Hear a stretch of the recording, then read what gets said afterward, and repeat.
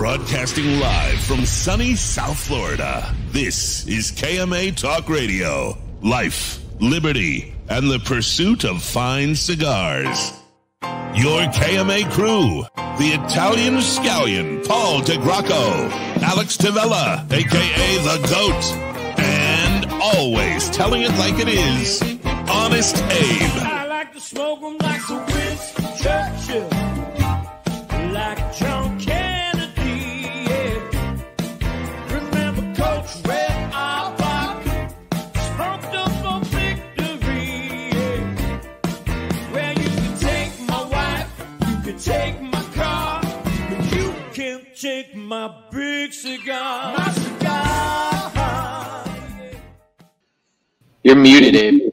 All right, Abe's muted. So, good morning, all my loyal listeners, librarians, libertarians, left-handed people, and lovers of the leaf. You what to say?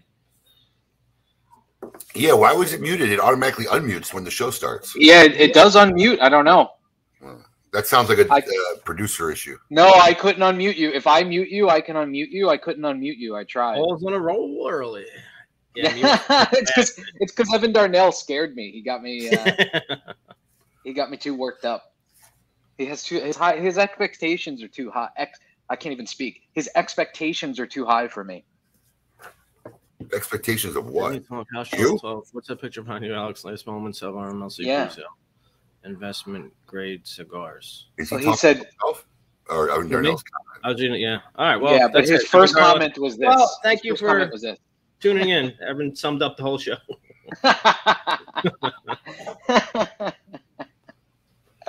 Oh man, we got a good crew coming in today, man. They're slowly. I think it's a Saturday morning where people are just having a rough morning. It seems like, but they're slowly coming in. All of our listeners.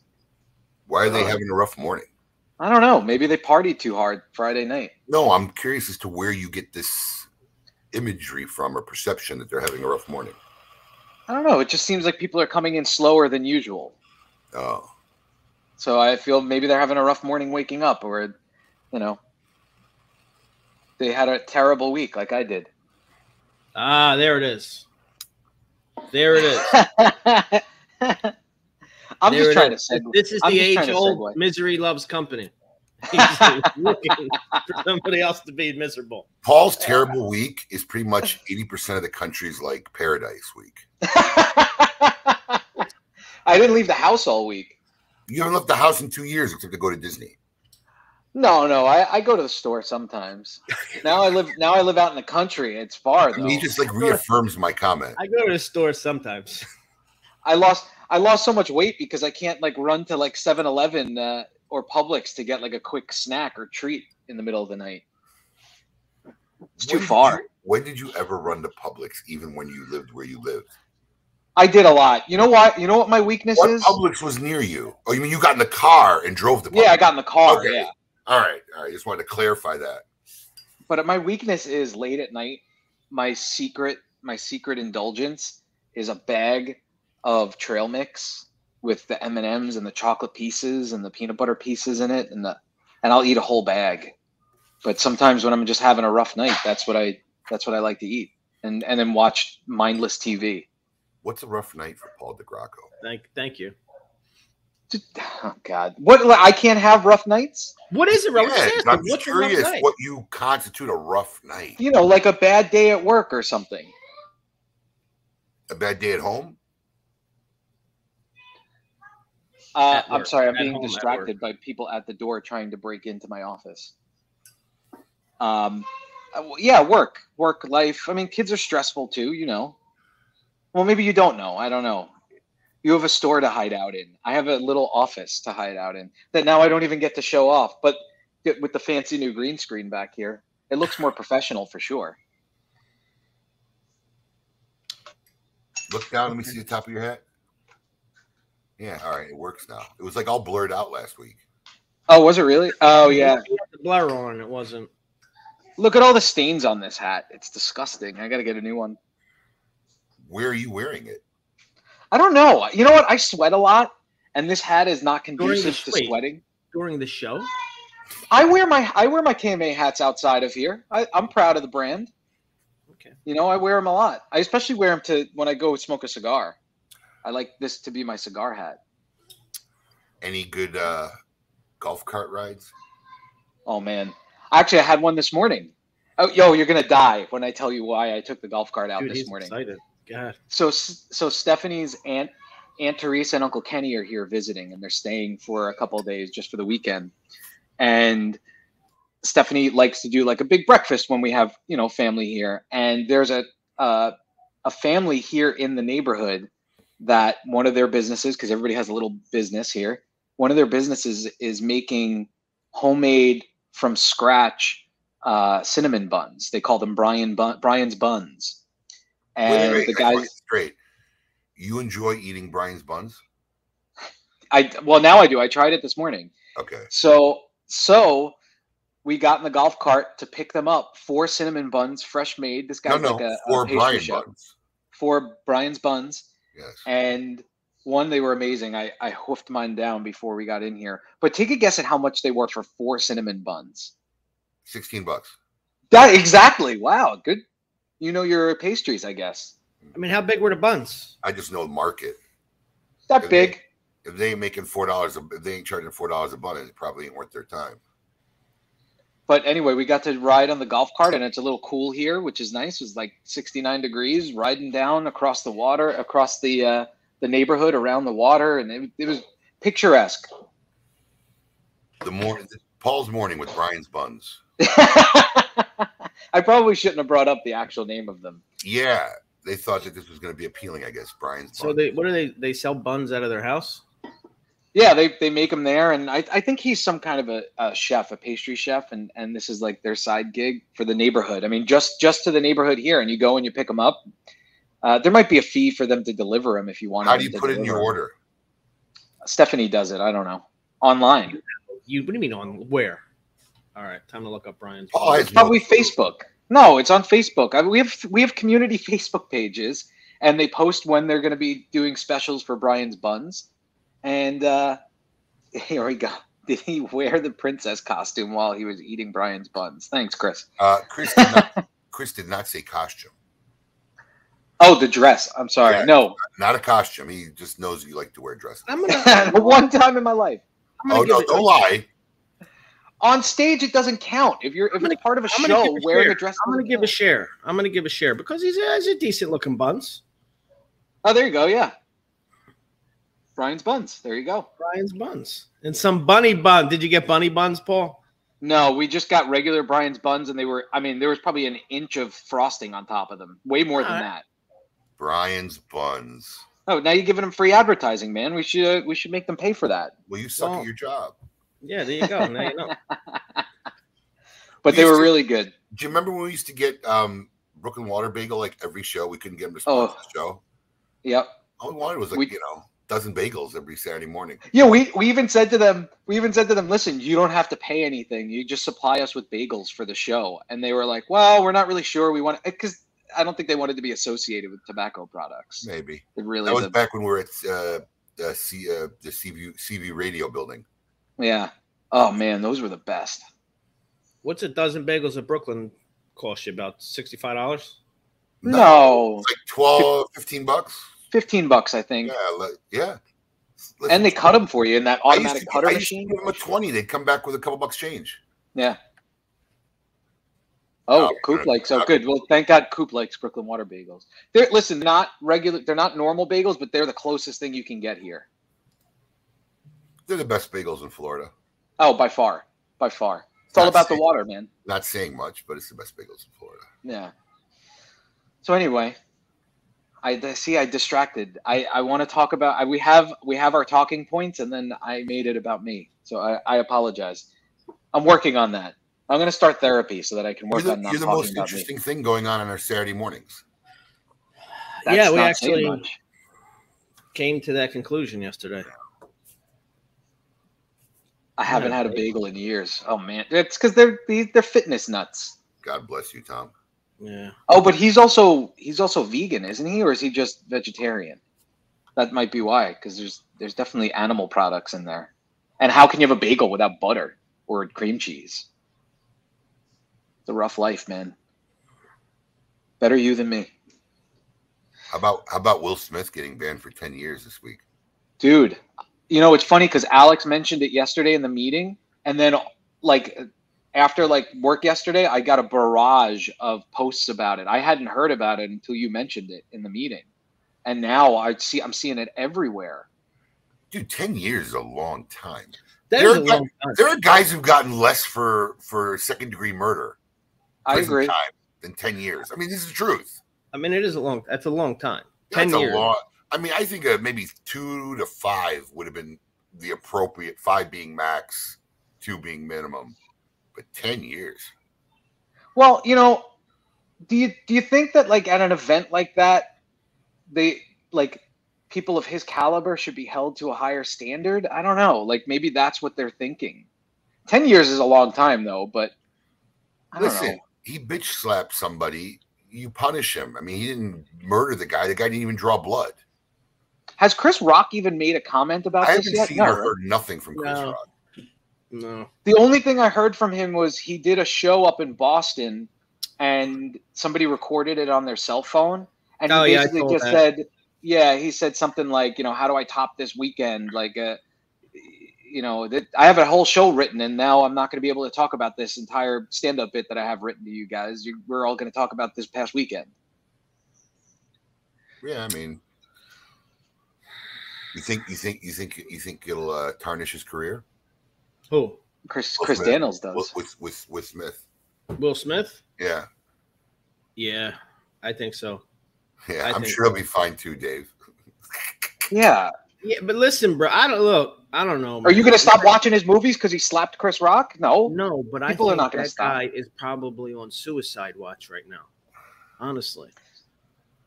You might be right. And who wants to take on the liability of having him when they could get somebody of equal caliber to do the shit? Like maybe somebody will pass him up for a role just because they don't want to deal with the added.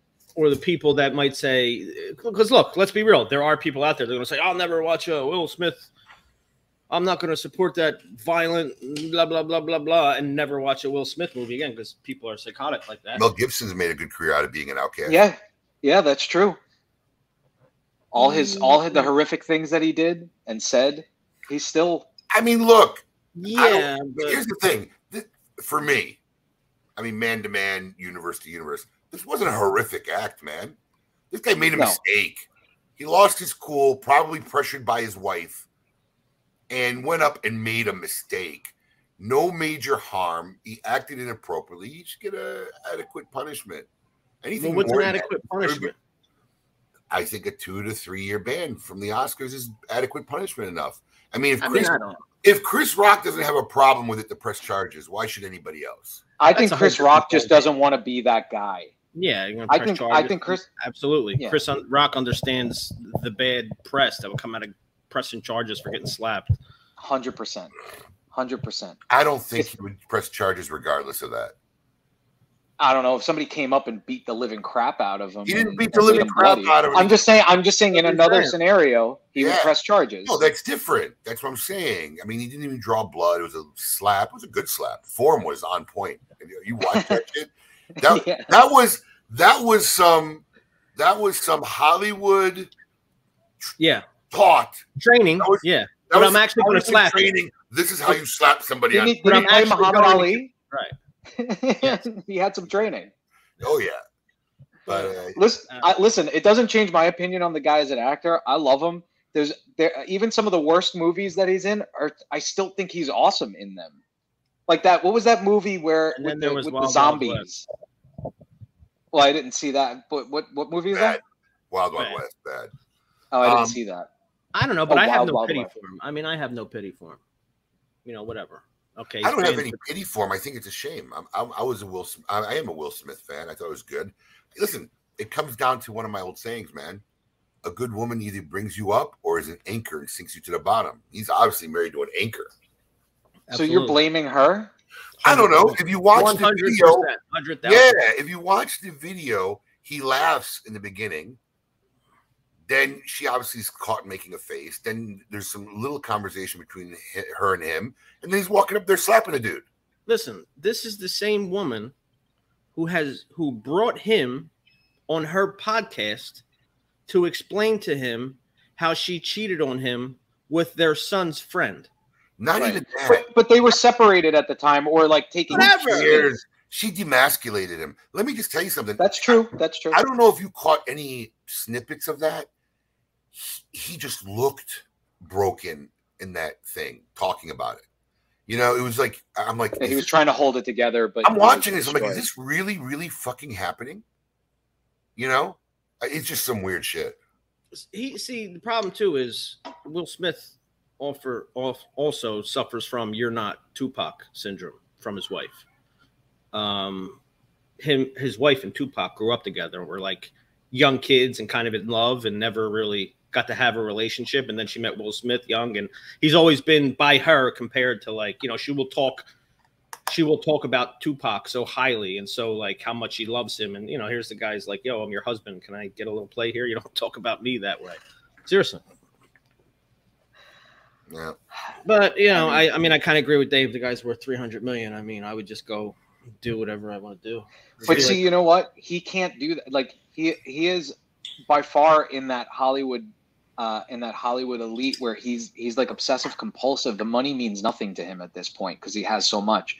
It's about the recognition. It's about the praise. So I think a ban from the Oscars is now. We asked the question yesterday, and I looked it up on a couple of sites. The Washington Post says that he can still receive an Oscar. He can still win.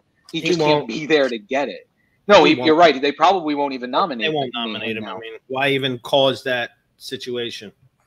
But at that point in your career, that's what the drive is. The drive is the recognition. The drive is the fame. The drive is, you know, having your peers and people tell you how great you are. Like the money. I'm sure it's great, but at this point, is it hard to spend $300 million? Sure, I'm sure somebody could do it, but if he has $300 million in the bank, you know, the money a $20 million film is not going to change his life at this point. Well, so I don't think it's that. But it's a shame. One thing I can definitely tell you, I don't see Jada being part of any Hollywood celebrity roast anytime in the near future. Yeah. Could you imagine? I saw somebody put together a clip of like, if you think Chris Rock's comment about Jada was bad, take a look at some of these, and they're like from celebrity roasts of like talking about like when their spouse just died and making jokes about it. And nobody did anything. Look at prior Oscars. Right. Look at the stuff. Forget roast. Roast, they go in there expecting, but just look at prior Oscars and some of the stuff that was said on stage. I mean, you know, I don't think what Chris said was wrong in any way. Quick consensus. Don Rickles, greatest roaster ever. I mean, that's uncontested, right? Yeah, he was amazing. The greatest thrasher ever. I mean, yeah, absolutely. You ever go see him stand up? Man, you just hope he doesn't make eye contact with you. Right. No. You do not want to sit front row at Don Rickles. I saw him here at the Kravitz Center one year. Oh, I bet that was amazing. Yeah, it was really good. But yeah, you want to make sure you are sitting nowhere near the front row. If you just watch interviews with him with talk show hosts like Stern, man, that guy's got some stories about him and Sinatra. Like, you know, him and Sinatra are really close, and he talks about like demasculating Sinatra in front of a date one time to seem like a tough guy. Like he begged Sinatra to come over and see him when he was out on a date with this girl, trying to, you know, seal the deal. And Sinatra comes over and he goes, "Hey, how are you doing, my good friend?" It gets he goes over. He's like, "Ah, it's so good to see you. Hi, I'm Frank. This and that." And Rickles stands up. He looks at him and he goes, "Not right now, Frank. I'm eating dinner. Can't you see? You're so friggin' rude. Get out of here." That's hilarious.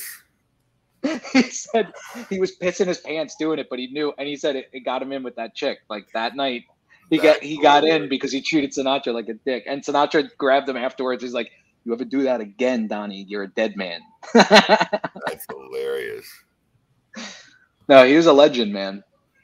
You know, but then you're saying like, is Will Smith?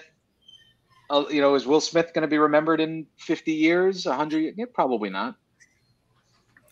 This doesn't help. I can't see. Look, dude, American people, man, they forget shit. Absolutely, you know, and they forget fast. Their crusades last like a snowflake on a summer sidewalk, man. Seriously, I just made that up. I like that. The crusades last. I like that. Snowflake on a summer sidewalk, but Yeah, I think this guy's going to start getting jobs in a couple of years, and no one's going to really go. Who the frick watches the Oscars anymore anyway? I don't even know when they are. Nobody watched it, but I it woke became up on such a viral Facebook and I thing. saw posts about it was fake. I'm like, what the fuck is everybody talking about? I had to Google to figure out what the hell anybody was talking about. Wait, here you go, Abe. I got your favorite part of the scene. Oh, I love that. And the best part is he rolls over into that. He's down face down, and then right before the scene cuts, he rolls with that face. Brilliant. Really is brilliant. I don't know. It's just craziness that this is what I mean. It took the internet by storm, though, and the memes are just keep on coming, man. It seems like every day there's still another meme.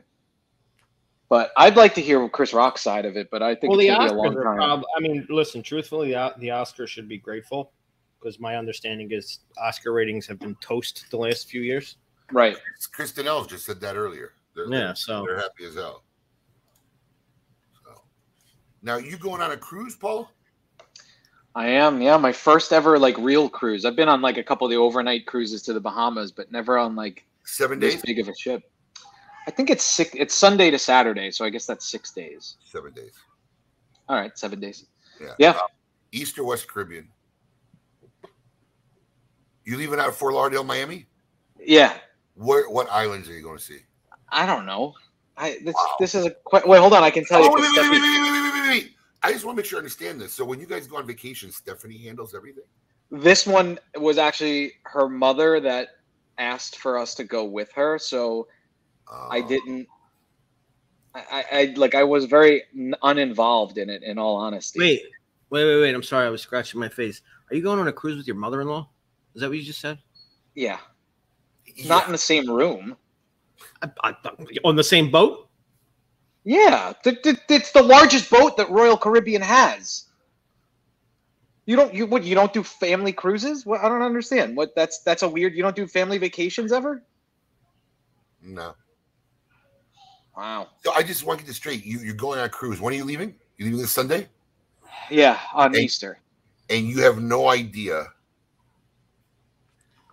I know. I just remembered. Cozumel, Costa Maya, and the Bahamas. East. Oh, sorry, that's the West. But listen, in fairness, though, Abe, I know where you were going with this, but you're the other side of the spectrum. As far as vacations, yeah, you're the other side. Because Abe's a planner. My wife makes is an itinerary of fucking times. So does Stephanie. I don't have the other side of the spectrum. Yeah, I know what restaurants we're going to go to before we go on a trip. Yeah, that's Stephanie. I don't do any of that shit. I'd rather play it by ear. So let me get this straight. Are you not here next Saturday? Correct. Next Saturday? You told us the 23rd. Are you missing 2 Saturdays in a row? Oh, no. Next Saturday I'm here. I'm sorry. The 23rd I'm not there. So you're not leaving this Sunday. You're leaving a week from Sunday. Correct. Not tomorrow. On Easter I'm leaving. I'm. So is this an Easter cruise? Are you going to – did they bring a bunny suit for you? That I don't know. I guess they do some kind of celebration there. I don't know, man. I just know that I'm going and I want to do nothing, but there's so much to do. It seems like a vacation to me is hanging out and not being forced to do things. But there's a friggin' simulated skydiving thing on there and a water park, and I can just see that my life is gonna be hell for 7 days. In all honesty, that we're gonna have to do so much stuff every day. There's not gonna be 5 minutes for me to sit down. Let me just tell you something right now. If I could go through the camera and punch you in the face, I would right now. Are you listening to this guy whining and complaining about going on a 7-day Royal Caribbean cruise? This is why we make fun of you. This is your misery, where I said it's 90% of the world's like paradise. I don't like to do stuff. It's going to be miserable. I'm going to be on a cruise. Oh, my God. Paul. No, I want to be on the cruise. I just don't want to do events. You don't want to be with your family. No, I want to be with my family, but I want to be with my family sitting next to the pool or something and not having to worry. Paul. It's called grow pair balls. We will. What is it? What is it that you feel that you have to do that is going to be unpleasant? There's all things. There's all activities. Family. There's all activities there and shit. There's just.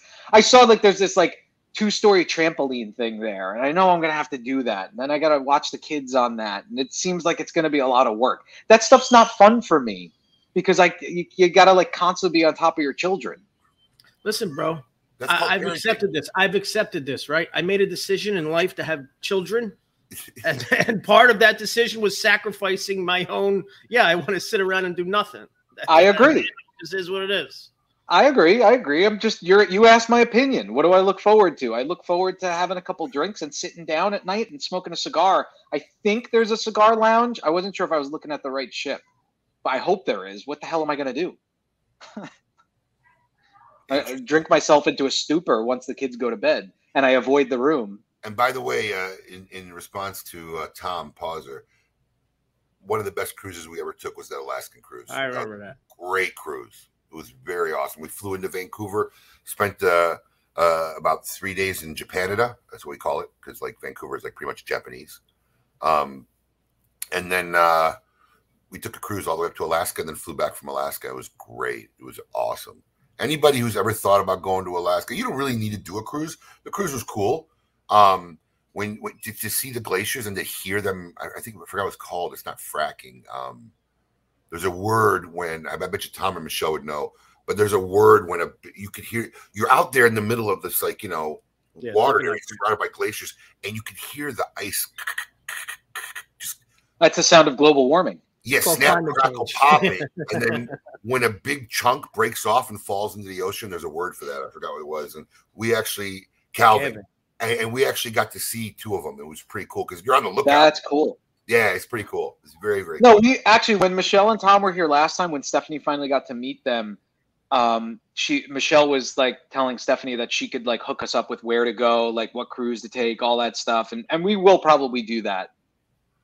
And see them, hopefully, if we can arrange it to go over and see. I want to see their little cigar lounge in their house, in all honesty. You mean the Smoke Inn? Yeah, the smoke in. What's it called? Something Post. The Alaskan Outpost. Yeah. The Alaskan Outpost. Well, we have a very special guest today. Been on the show before. We got some interesting stuff coming up. Let's jump into our Meet Your Maker segment. I want all of you to get up out of your chairs. I want you to get up right now and go to the window, open it, and stick your head out and yell. It's time to meet your maker.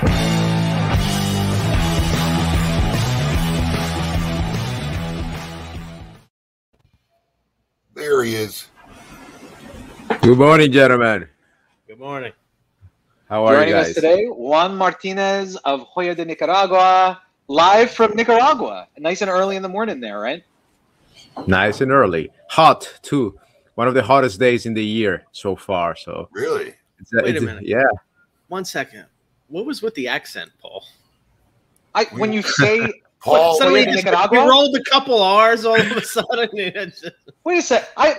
When I pronounce a name like that, Joya de Nicaragua, I'm in the cigar Well said. business, Paul. man. Well said. Yeah. That's that Broadway crap coming. No, out. you know what it is? I'm going to show you. So Michelle Pauser is taking Italian lessons on that Duolingo app. And I spoke Spanish pretty well when I was in high school and college, and I've completely lost it. And I want to speak Spanish, so I do the Duolingo app now. And I've been like all the people in my life that speak Spanish, I told them no inglés, only español, and they're like, oh boy. So our accountant was calling us the other day, and she was speaking only in Spanish to me in like financial terms and stuff. I was like, wait, hold on, we can't do this anymore. You're going way beyond the vocabulary of the app that I have right now. I took it. So that's why. Comment of the day, Paul the Putz. Paul the Putz. That might beat Italian Scandalini and Shameless Paul right there. I got Michelle on my side at least. Oh. They're all silence now. Oh man. Well, Paul, Anyway. what would we do without you? So Anyways, yeah, go ahead. go ahead. Oh, so it's funny because when I was doing, obviously we especially know Joya de Nicaragua, but I was fascinated to learn, and it's something that I didn't know, and I guess we didn't talk about it last time you were on the show, but I did not realize that Joya is the oldest cigar brand that's made in Nicaragua. It's pretty much common knowledge. All right. Well, I didn't know that. I'm sure there's other people that didn't know that. It's the oldest factory in Nicaragua. And All right, go ahead, Abe. I'm gonna go look at our episodes. We definitely talked about it. We did. Last time we did at length about that. Crash and burn, Paul. Well, let's not forget, Paul doesn't know the difference between Santa Clara and San Cristobal. That was great. So Juan, what I have to say, guys, it was quite an entertaining morning. The last 30 minutes have been quite entertaining listening to Paul's life story. From the buns to the cruise to the philosophical discussion about Will Smith and all that. Thank you for making my morning, guys. Let me tell you, Juan. We sit here usually, or we talk on Zoom, where every Thursday or Friday before the show, and there's a segment called Banter in the Morning, and we just want to say, well, what do you want to talk about? What went on this week, or whatever. And it's funny because we keep gravitating back to something in Paul's life because it's just so funny what's going on half the time. It's I don't know, it's sad or did you just cut to your own face? Did you just cut to your own face, making a face? Yeah, I'm getting my reaction. Oh, that was great. That's called production, my friend. That was the best producing skill I've seen in the last 5 years from you right there. That was brilliant. That was brilliant, cutting to his own face.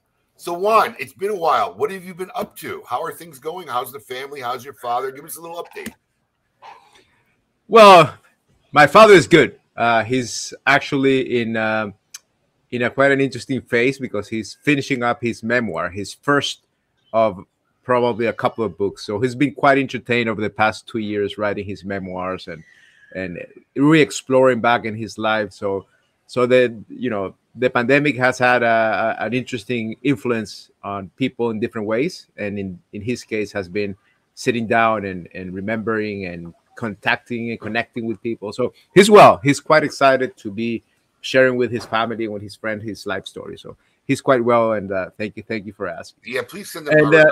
Please send them our regards. And I'm just going to tell you something. You know, I could relate to how cathartic doing something like that is, because you know we have our 25th anniversary cigar that we're working with Drew Estate, and we just finished up, and it'll eventually get up probably toward the end of this month. But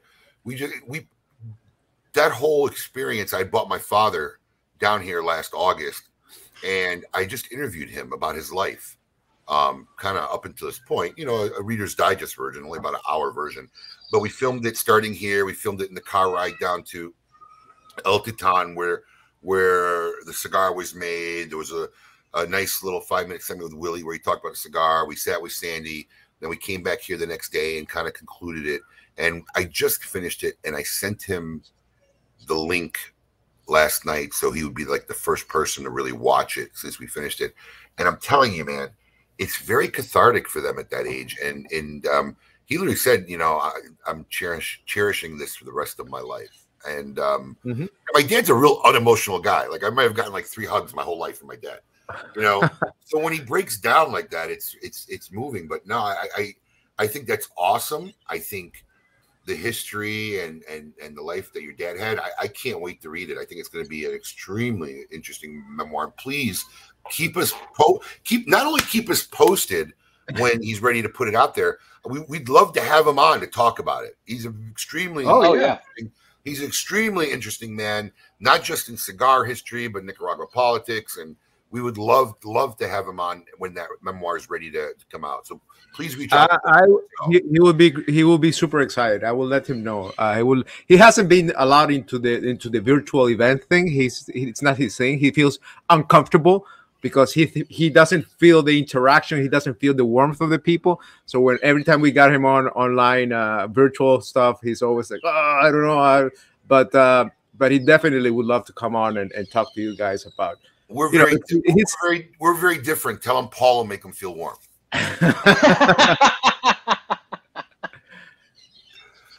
We'll definitely do that.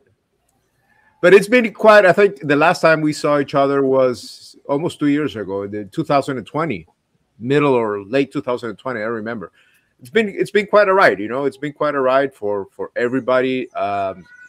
Obviously, getting out of we haven't gotten out of the pandemic yet, but things have have gotten relatively back to normal, at least in most spaces and in most things. And as you know, probably for your own business, cigar has been one of those blessed industries where we haven't stopped. We haven't taken a break. Everybody's working super hard, and it has sort of woken up a new energy, a new enthusiasm, a new drive behind everybody. And I think this is great. I honestly feel that we're starting like a new era for our business in a way. Not that we're changing anything that we do, but getting so many new smokers, getting our regular smokers on board, smoking more stuff and enjoying the company, but getting more smokers on the roster. It's great. It's great. It's fantastic, and we're very thankful that we've been blessed by this opportunity, and that not only in the United States but also around the world, people are opening up more and more for cigars. It's great. It's great. It's been a great opportunity. It's a challenge. You probably know that it's like the best worst time to be in this business. We're trying to do everything that we can, and still challenges are creeping up around the corner and making our life harder and harder. It's shortages of tobacco, shortage of people, logistics, shipping, and all that. It's crazy, but we can't complain. So honestly, how has that part been? I've traveled now a little bit in the last half a year, and it's funny. Some areas are more over the pandemic than others. My favorite's when I walk into a restaurant, they still have the plexiglass in between booths that's got 2 years of stain and filth and dirt. You could tell nobody's wiped that thing down in a year, but you feel this is helping. I mean, it's disgusting. How is Joya, the production? Have you seen a change? Is it leveling? Are we catching up? Do you feel the industry's catching up as well? Because we know there was shortages, and there were shortages for not just closing or pandemic reasons, but there was labor shortages, there was filler shortages. Where is the climate now, at least for Joya de Nicaragua, in that universe? Well, remember that Nicaragua never shut down. So yes. Nicaragua never shut down. We never had a closing. Like the factories never shut down, like in the Dominican or Honduras that they were forced to shut down. We as a country never actually went into a lockdown as you guys did. We were not forced. We were not incentivized. We did certain things internally as families, as companies, to protect people. In the case of our company, Joya, we still have the strictest measures that we can, even though the curve has gone down, because we want to make sure that everybody's safe and everybody's well taken care of. A lot of companies have relaxed their measures, mask wearing and all that has been relaxed. Thank God a lot of people are vaccinated. I would say in our company, about 95% of people are vaccinated. So, and I think 3 or 4 doses now. So that's good, gives people a peace of mind. But we've had when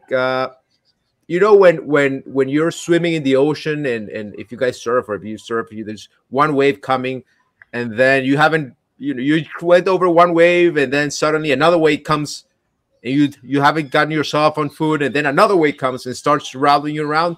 That's been our last 2 years, I would say, as an industry. First, the pandemic, the uncertainty, the pandemic, we didn't know what was going to happen. All of us, hit the brakes and all the measures that we took in 2020. Then suddenly demand starts rising, and demand starts rising. It doesn't stop, continues rising. Demand keeps rising. New factories start opening up. New companies start opening up. There's more demand for people, more demand for laborers, for boncheros, roleras.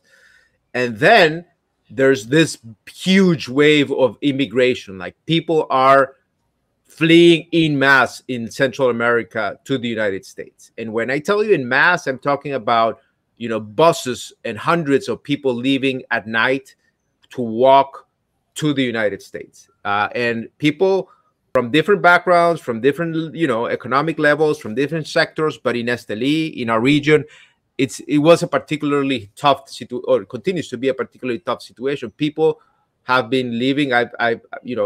We are not the biggest company. We are about 410 people, but we were losing people at a rate of 20 per month. like for immigration. They would just leave. And that's a lot when you think about it. Every month, 20 people. Yeah.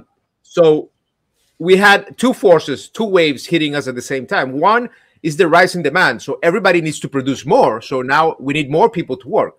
So we start hiring. But at the same time, people are leaving. So we have these two forces hitting us. And there's not much that you can do when someone decides that they want to leave. They have a well-paying job. Actually, our people are earning more now than they've ever been. And they earn really well compared to the average in the country. Like they earn by production. So if they're, most people earn by production. If they're producing well, they're earning more money and they're doing really well. But they still have the incentive to leave because they've been told, wrongly or rightly, I really don't know, that they can cross the border through, to the United States, and that they can earn, 10 times more than what they earn in Nicaragua. And there's and the truth is that a lot of people left and they were finding jobs relatively easily. Like they would leave and 2 weeks later they would call down and they would say, yes, I have a job, come up there. Yeah, it could be in constructions, in servicing, whatever. Yeah, because none of the Americans wanted to work anymore after the pandemic. That was the problem. They were all getting checks and no one felt like going back to work. Hiring was a nightmare post-pandemic. Still is somewhat of a nightmare. So you have this Bonchero, the best Bonchero we could have, 20 years of experience, and he comes to you and say, look, I'm leaving. I have a friend that's going to host me, in wherever in the United States. And I mean, no, don't leave.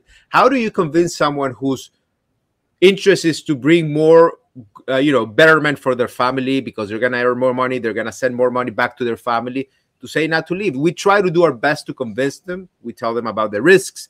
People are drowning crossing the river. People are being sequestered by the cartels and the maras in Mexico and Guatemala, and people are dying crossing, but people just pack their things and leave, unfortunately. So we had these two waves hitting us in terms of labor, but at the same time, there's more demand for cigars, hence there's more demand for tobacco.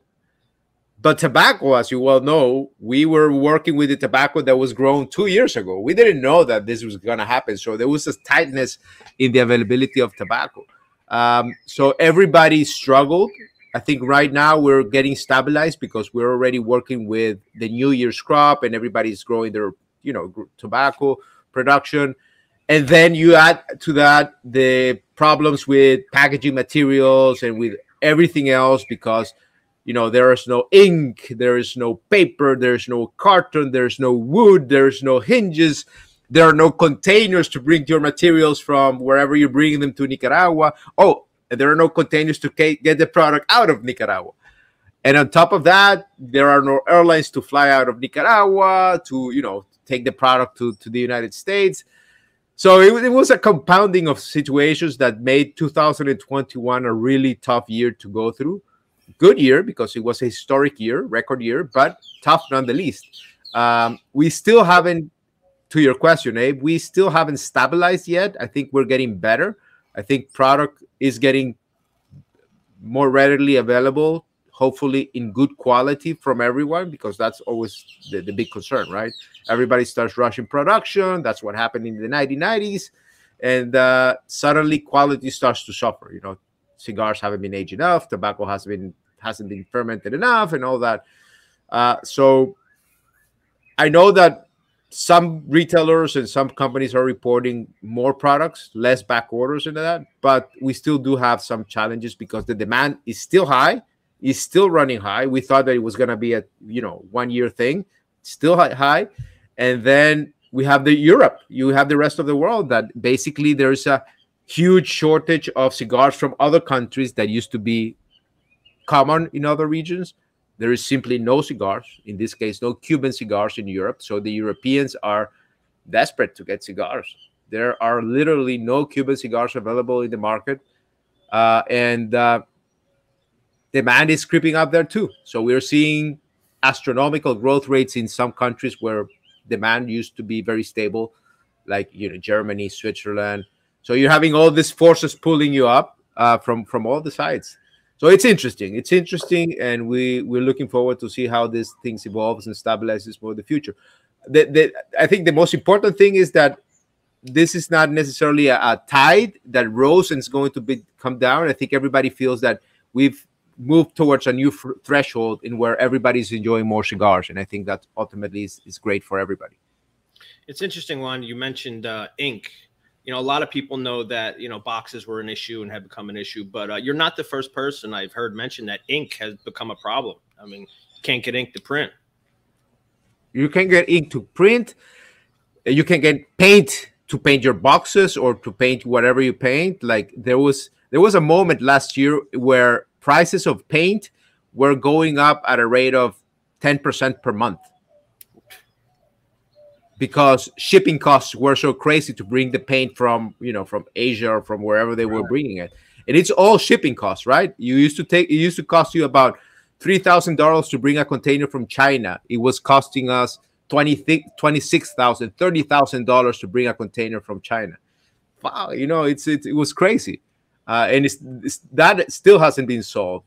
It was a moment last year where we didn't have any wood because some of the wood that we use for boxes is not necessarily locally grown.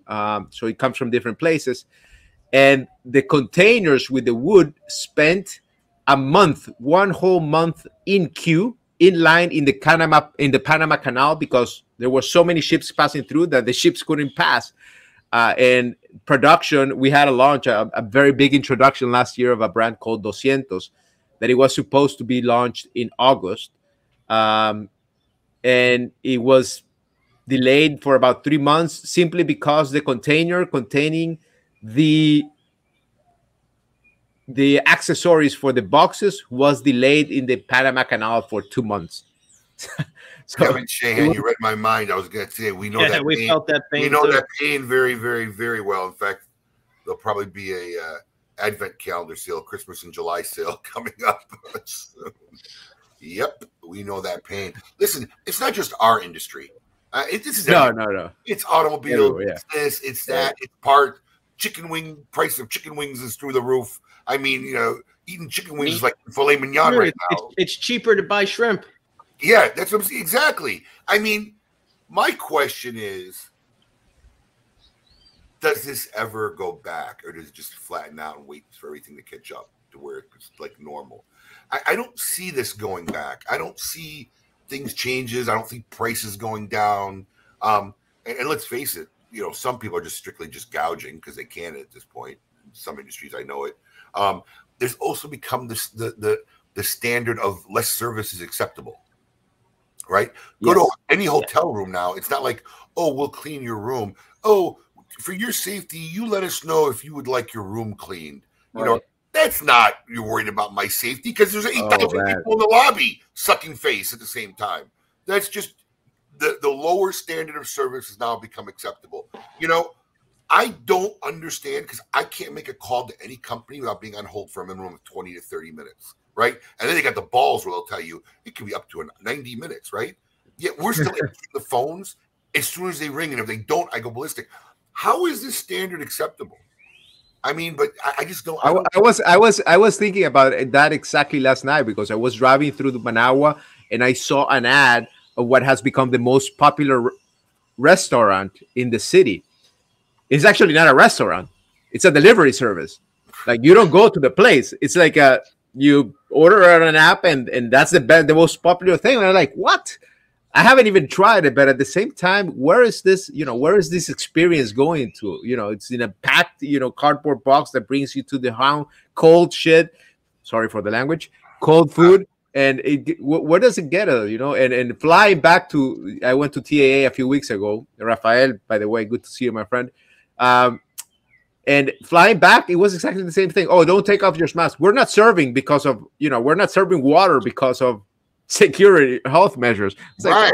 Like, that's not what it is. And they think they're fooling people. It's a complete hypocrisy if you're really trying to be safe because everything's going around and it's not safe. So just, serve the food, clean the room, Give me a drink on a plane, damn it. I think there's one, and I have to be more positive than, and I'm trying to bring more positive light into my life, more like Paul has brought into very positive feelings. Like, man, if you're going to a cruise, enjoy yourself, man. If you're gonna be jumping on a trampoline in the middle of the ocean, that's a one in a lifetime experience, man. So enjoy it. Listen, But Paul is what we like to call a mush, right? Is the expression. Like, no matter what it is, Paul will find a way to say that this is something for me to complain about. That's the way he knows. You know it too, because I tell Paul, shut up, don't even talk to me about it all the time. Juan is right. You need to continually find the way to look at the cup as being half full, not half empty. But that's only here. In my life, I'm very optimistic and friendly and nice. Oh, I've been out to dinner with you. I've been surprised. You're the same person. Please, I was a delight at dinner that last time we went to dinner. Although you did say we need to do it again, and we said we wanted to repay the because you guys bought. Yeah, I believe we're waiting on the invitation still. I've invited you twice. Really? Yeah. You ignore my text messages sometimes. When it has to do with getting together, you ignore me.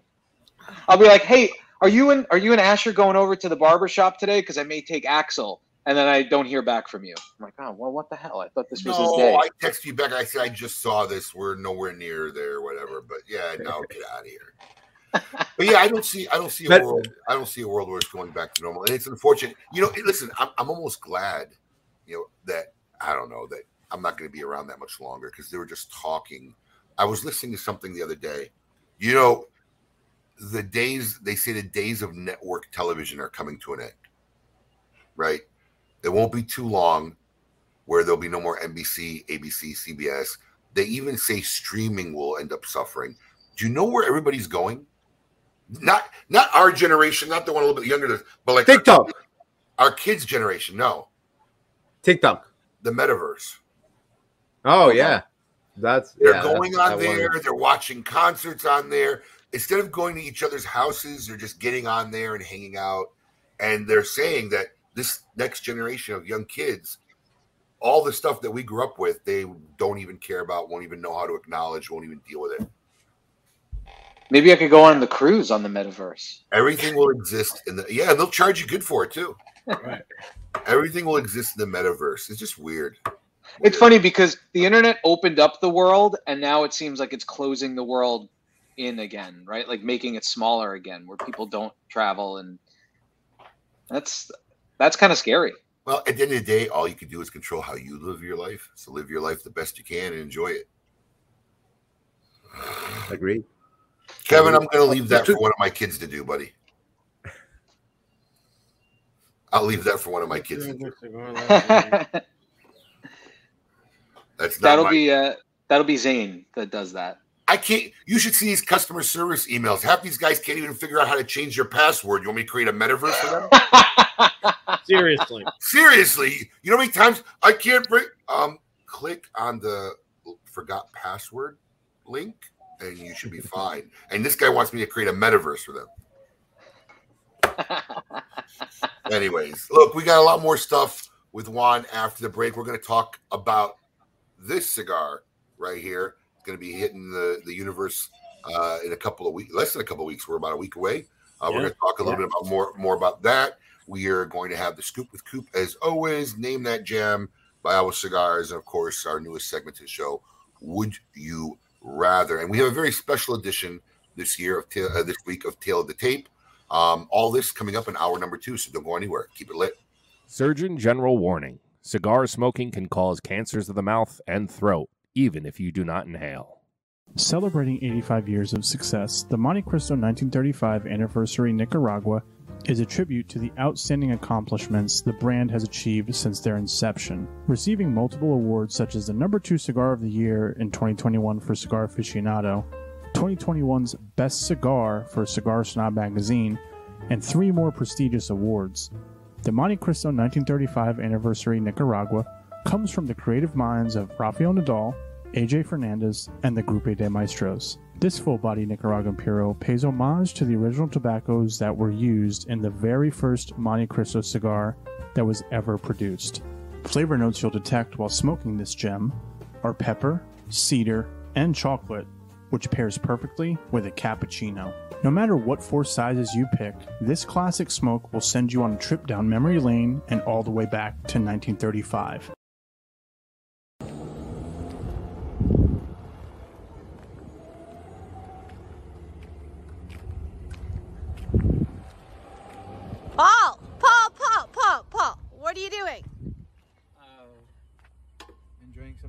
Private Wines and circling the cul-de-sac.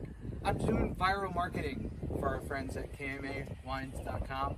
Bonner Private Wines, they sell some really great Argentinian wines that you can't get anywhere else. And if you go to KMAWines.com, you can get a discount and join their Wine of the Month club. Discount on shipping, discount on product, just because you're KMA viewers and listeners.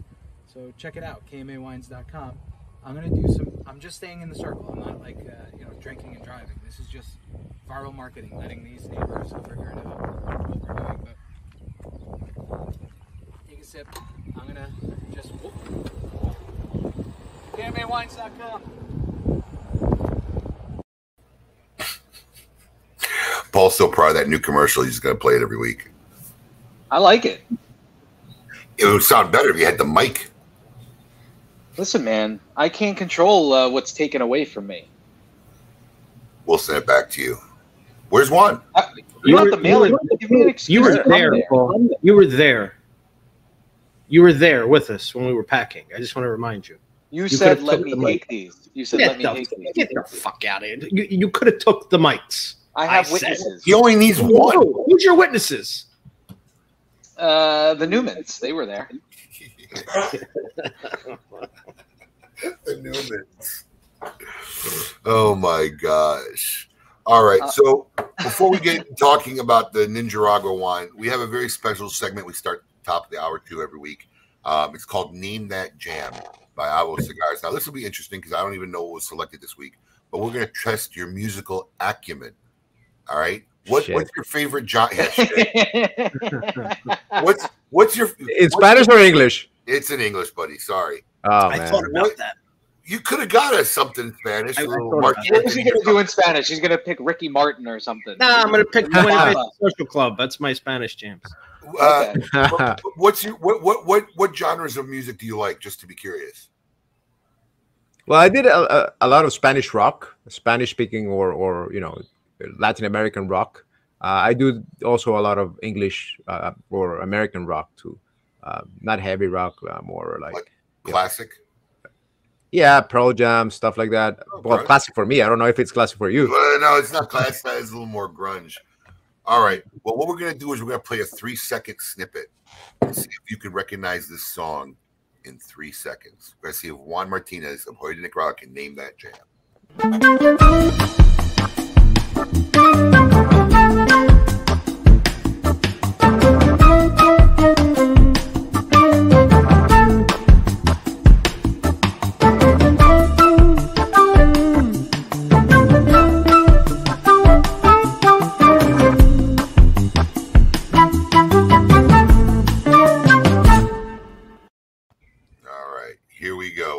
See if you can name this jam.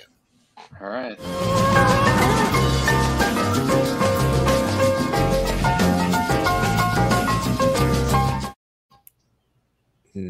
That's a tough one. Nah. Is it? Not at all. I thought it'd be an easy one. Let's try it again. I'll give you another shot.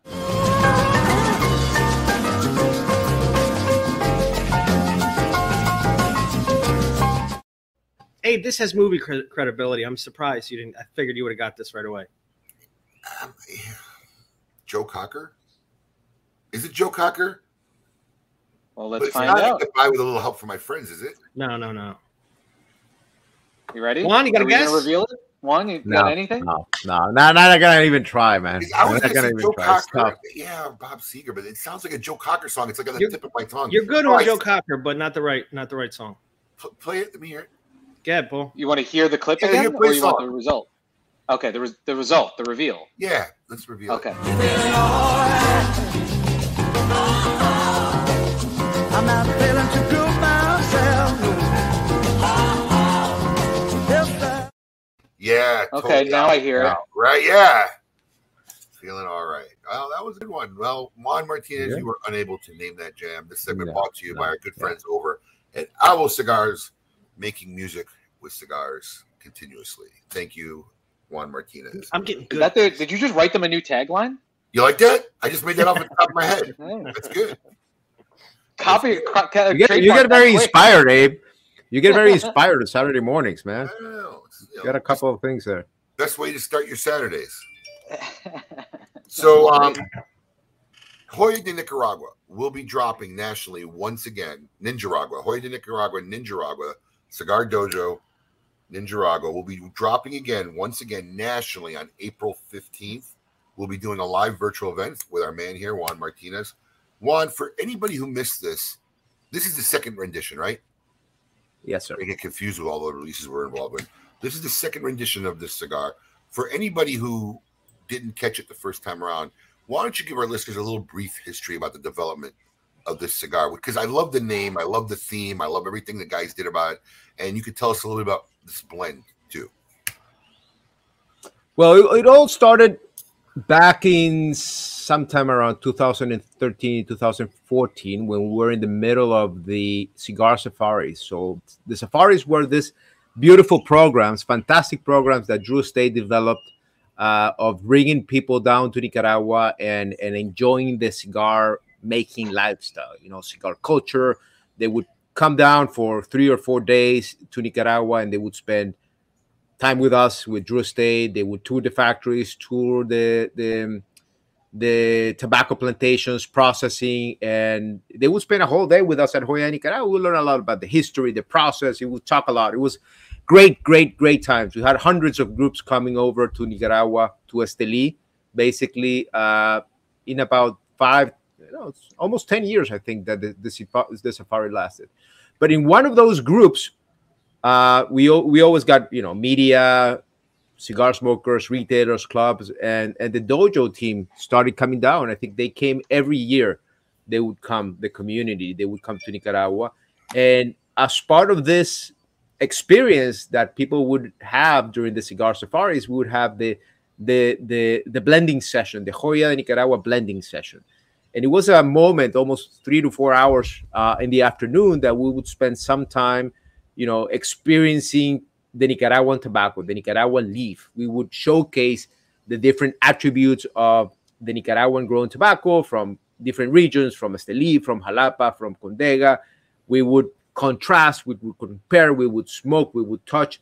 And at the end of the session, people were able to blend their own blends, their own personal blends, supposedly with what they have learned, from the cigar making process and the attributes of each leaf and the role that the viso plays in providing the flavor and the ligero in the strength and the seco in the aromas and how the tobaccos combine. It was a very immersive experience in cigar making. And anybody who came down can remember how fun it was, because it's one thing to actually smoke the cigar, and the other one is to understand and appreciate what goes behind the process of making that cigar and blending, touching the tobaccos, chewing the tobaccos, burning the leaf before making it a cigar, to recognize what will be the positive and the negative aspects of each leaf is a fantastic way of really appreciating what a cigar gives you. This is a general proposition of trying to understand the product before actually putting it in your mouth and smoking it out and burning to ash. So we had the great opportunity of having the dojo guys, Eric and the team, coming down to Nicaragua a few times. And one of those sessions, I think it was somewhere between 2015 and 2016, we started, giving them some special stuff. We would blend together a special blend that was exclusively for the dojo guys. It would give them samples. Generally, there would be only samples. Until one time we said, let's do it. Let's do this more open for the dojo community, the dojo verse, the dojo world, and let's open it up. And we started working on a blend. They made it. We sort of improved it. We sent it over. They smoked it. They went back and they changed it, and they did all this process until we had a blend together. And you were looking for, a fun, cool name that would reflect the combination of the three parties. How Drew Estate brought the dojo guys to us, and they connected to us. So it was like this trifecta of parties that we would come together and enjoy and be part of the shows and part of the community and part of the app and all this. And we thought about naming it. One of the guys actually named that Hoya Ninjaragua. I'm at the Ninjaragua. It made sense, the whole dojo concept with this, and so that's how Hoya Ninjarawa came to be as a brand, and it comes actually in a triangle shape packaging to reflect this, the three vertices: Drew Estate, Dojo, Cigar Dojo, and Hoya Nicaragua coming together to blend this. So after a few years, we came out with it in 2020 exclusively via Smoke Inn. I think it went out to sell really, really quick, faster than we had anticipated. I think in the first day or a few hours had been sold out. And we gave it out with some cool swag. We had some ninja stars coming as a collector's item, personalized ninja stars that were part of the purchase. So it went really well, and we were part of it. We are part of the Dojoverse app in the community, and we saw that people were continuing to smoke, and they were, I love this cigar. So we decided to bring it back this year. This year, we are not introducing any new brands at Hoya Nicaragua. So last year was the last year that we actually did a new brand as a brand for a variety of reasons. One being that we don't want to mess things up, because right now it's very difficult to bring new stuff to market. And the second part is that we want to strengthen what we already have, the partnerships that we already have, the brands that we already have. So, Antaño Sete has been doing phenomenally well in the United States, and we're strengthening that. We're strengthening our Numero Uno brand. That's our best-selling cigar worldwide. We're giving a lot of love to that, making sure that people get the cigar. So we're trying to avoid distracting ourselves with new stuff, making sure that everybody gets our product, with one exception. And this is where Ninjarawa comes in. We decided that we wanted to, bring gratitude to the dojo community, to the Dojoverse, by bringing the second edition to them. So 2 years after the original one, we're launching the Hoya Ninjarawa, this time for Easter. Last time I think it was for Black Friday or close to Black Friday, something like that. This time we're bringing it to you via Smoke Inn exclusively. It's only 550 packs of 6. So it's a very, very limited run for us. We don't do much of this. Actually, we don't do it at all, except with the dojo guys. So we're very thankful for the friendship, the community. I personally value the dojo community highly, because it was one of the first spaces in which I got personally engaged in the cigar community. Being from Nicaragua, these guys were, they were super open, super cool, very inclusive, very, they were fun. They were fun. They were not the typical, or I don't want to say typical, but I think exclusive clubs where you can't get in. Right. They become very popular nowadays, where you have to, you're limited and you can't come in if you're not part of the group. These guys weren't like that. And I think that openness and that camaradería in Spanish. It's pretty much, you were closer in Spanish than camaraderie. Like camaraderie, I felt it personally, and we're very thankful, and we're very proud to be part of them and partnering up with them. So Ninjarawa, that's it. It's a cool name. It's not only just a cool name, the whole branding behind the package. In fact, we got a picture of some of the cool swag that's being made for this event that we have coming up. It's the launch event is Friday, April 15th, 7 p.m. Eastern Standard Time. Every pack that you buy of the Hoya de Nicaragua Ninjaragua will get the Chinese star, and got a couple cool raffles. There'll be a special pricing and swag. I think it's like 5 free cigars with any regular production Hoya de Nicaragua. We're also going to give away that special Winador from Hoya de Nicaragua, and these pretty cool. I mean, last year was a ninja sword. So how do you tap a ninja sword? I have the ninja up here. Subculture Studios made Ninjaragua nunchucks. Yeah. I mean, handmade, man. It's like they look gorgeous. Somebody gonna get hurt. I was just gonna say, they're not out in the office somewhere, are they? You haven't seen them yet. I haven't seen them yet, but I can concur that they are. They're like handmade. They were saying when I was talking to Ryan, like they couldn't just get nunchucks; they had to make them. They hand carved them. That's gonna be a pretty. I don't know if they're legal anymore, man. Yeah. So yeah. By the way, do you still have the original sword, Abe? Do you have the sword? Right here on my shelf. I have like Nice, a little, nice. see if I can tilt this monitor a little bit. Get them up in there. Right there. Oh, there you go. Right Nice. there. Oh, I see the red. Yeah. Right there. Yeah. Cool. There's the sword. I'm still waiting for mine Wait, since is that the sword? 2020. Wait, I think I have the sword. No, that's the Ninjaragua sword. You got another. You got another. No, Sword. I think that's the Sundog Yeah, sword. yeah. I think that's the Sundog sword. Wait a minute. Oh, is that the Sundog sword? Yeah. Wait, yeah. Oh. See, How did he? we How get did a Alex end We've up done with it? too many swords. I think I have the Ninjaragua sword. Oh shit! There you go. There it is. There's a Ninjaragua. Wow. You're right. That was a Sundog sword. That's the Sundog sword. I I got a lot of swords floating around Where here. I was- got mine. Yeah, what a. Where's that one? It hangs. It used to hang right above the shipping guy. Say it's still there. It hangs on the mount. It's got a mount on the wall. No, that What a sword. strange office. Did that say Dojo or Ninjaragua anywhere on it?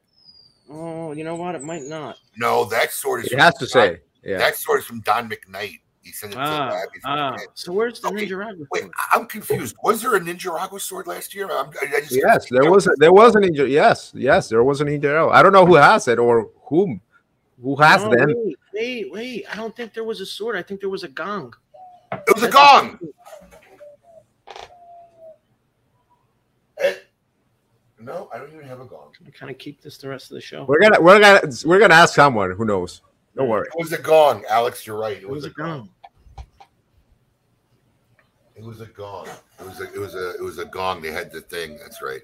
Man, Allison, I got 25 years of Swiss cheese up here, man. And you got a lot of stuff up there Yeah, too. yeah. There's a lot of your collection, your memorabilia collection is pretty cool. Oh, Other side. listen, AJ says other side. Is it above you, straight ahead? There was one on the wall there there. it is. Oh yeah, Yeah. it's a big gong. It's a all right. I gotta get it. There was a. I do remember that there is something hanging like that, like a gong in his office. I'm not even gonna try to get it. I took one look at it and I'm like, that's a catastrophe waiting to happen. I'm not even gonna try to get it. But no, it's a big gong. It's like this big. Yeah. It's AJ smokes knows my office better than me. It's on this wall. But what's funny is I never planned to have like a memorabilia, a history, a shelf of history. And it started late in my career and I just started it. But I can't tell you probably all the thousands and thousands of things that I just let go over the years. I probably could have filled this whole office with stuff over the years of cool stuff that I really collected it all. I think that's what Lou Roth did. Now that you have a KMA wine, you should have KMA collectibles, man. You should auction them off. We can't get any KMA wine. Paul keeps drinking it all. We got one shipment, and I shared it with you. I'm trying to get more. I talked to him this week. And goes on golf cart rides. Do you understand that you guys are talking about getting product and resources from like major areas that ship all the time, and their wine comes from the mountains in Argentina where like they can't. There's no like trucks that can go up and down some of these mountains, so they like literally have like wheelbarrows with donkeys bringing them to an area where trucks can get them. That's why they're not on the mass market, some of these wines. So they're having shipping issues too. What does it have to do they with getting good? a couple bottles of wine? Yeah, they're pretty good. What's that? What's that have to do with getting a couple bottles of wine? I'm saying they don't want to give up the product that they have for giveaways right now when they have to still like fulfill orders that they have. They're back ordered. It's not giveaways. It's called marketing and advertising. Literally. Well, that's what they have me for. All these brand new commercials I come out with every week. Yeah, little do they know. Little do they know. So, Juan, this is now, and I didn't really find out about that this was coming out till earlier this year. Are we looking for this now to be an annual drop?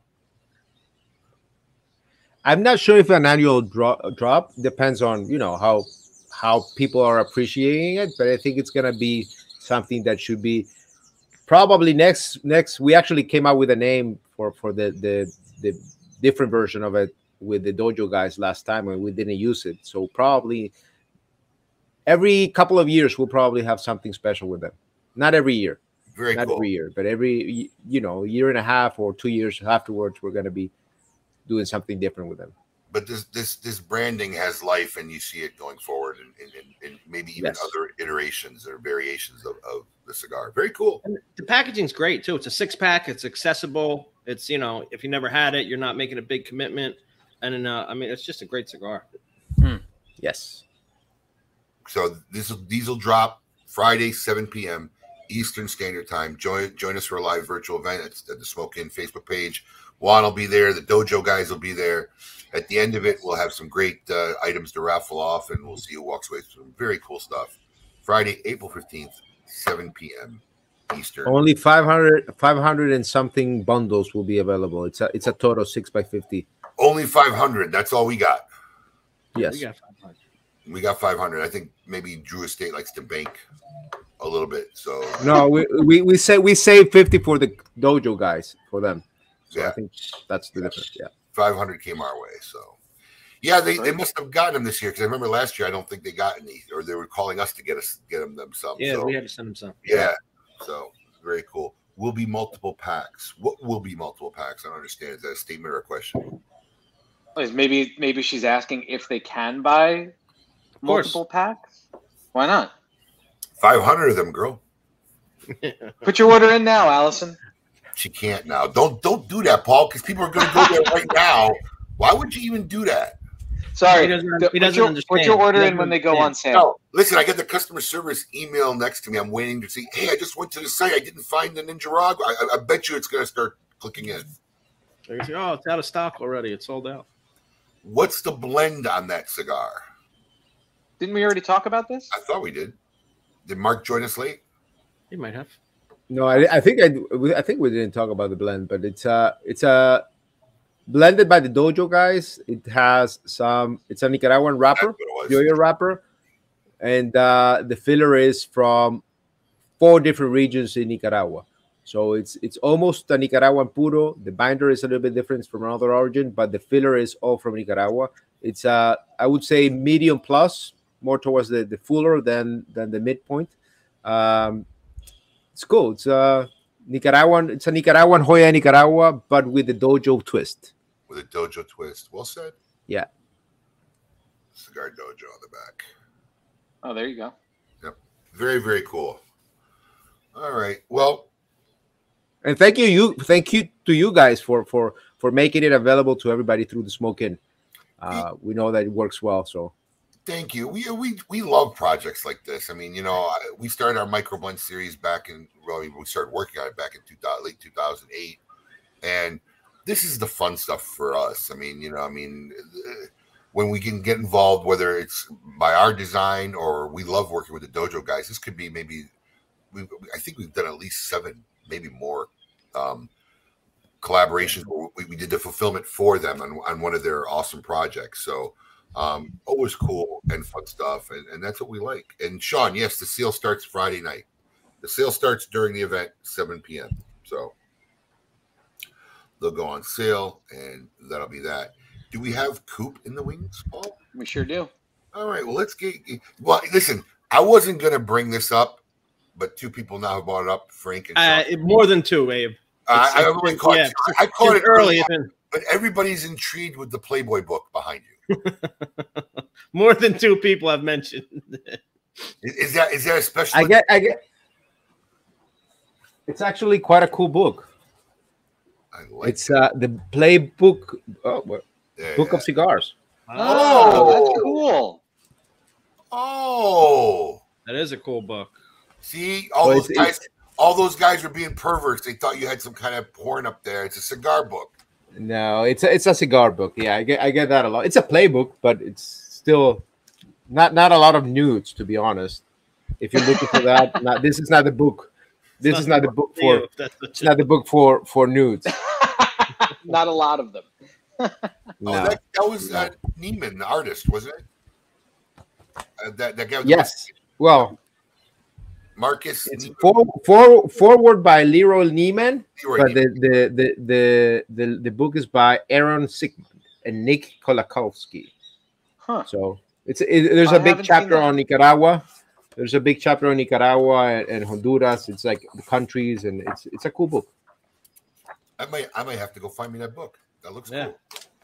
Yeah. That looks cool. Now we've answered. And it's a conversation starter too. When you have it in the background, everyone's like, That's true. "Wow, you're a pervert, man. You're on live TV." Oh, I love the fact I saw it early on. I wasn't gonna live, but I saw one person mention it, and then I saw the second one. But I guess I've seen like 9 or 10. Yeah, they were on it early. Yeah. Oh, all right. Well, there you have it. All right. Amazon is gonna be blowing up with that book in a little bit, man. Right. Seriously, Everybody's gonna. that book sales cool gonna book. go up. When we did our 50th anniversary book, it's called Cinco Décadas: The Rise of the Nicaraguan Cigar. We did a huge research on all of the books that had been written about cigars that were available. So we had like this, we have this is a book that we found in an old Spanish, one of those shops near the street. It's called History of the Royal Tobacco Cigar Factories in Seville, Spain. One of the first tobacco. So this is the history of basically how cigars were rolled back in the, post-colonial era. So we have a bunch of cool memorabilia of books and documents of cigar and cigar factories. I have that copy of that book you gifted me a couple of years ago. Yeah. I love it. I was just seeing where it was. It's up here on the shelf. In the memorabilia section. In the memorabilia shelf. It's running out of shelves. I don't know if we can build another shelf in here. But that being said, our man Coop is on deck. Let's bring him on. I'm sure he wants to talk with Juan and give us updates on what happened this week in the cigar universe. Let's see what's the scoop with Coop. Hey, yo, what's my theme music? The Scoop with Coop. Breaking industry news. Hear it first on KMA Talk Radio and cigar-coop.com.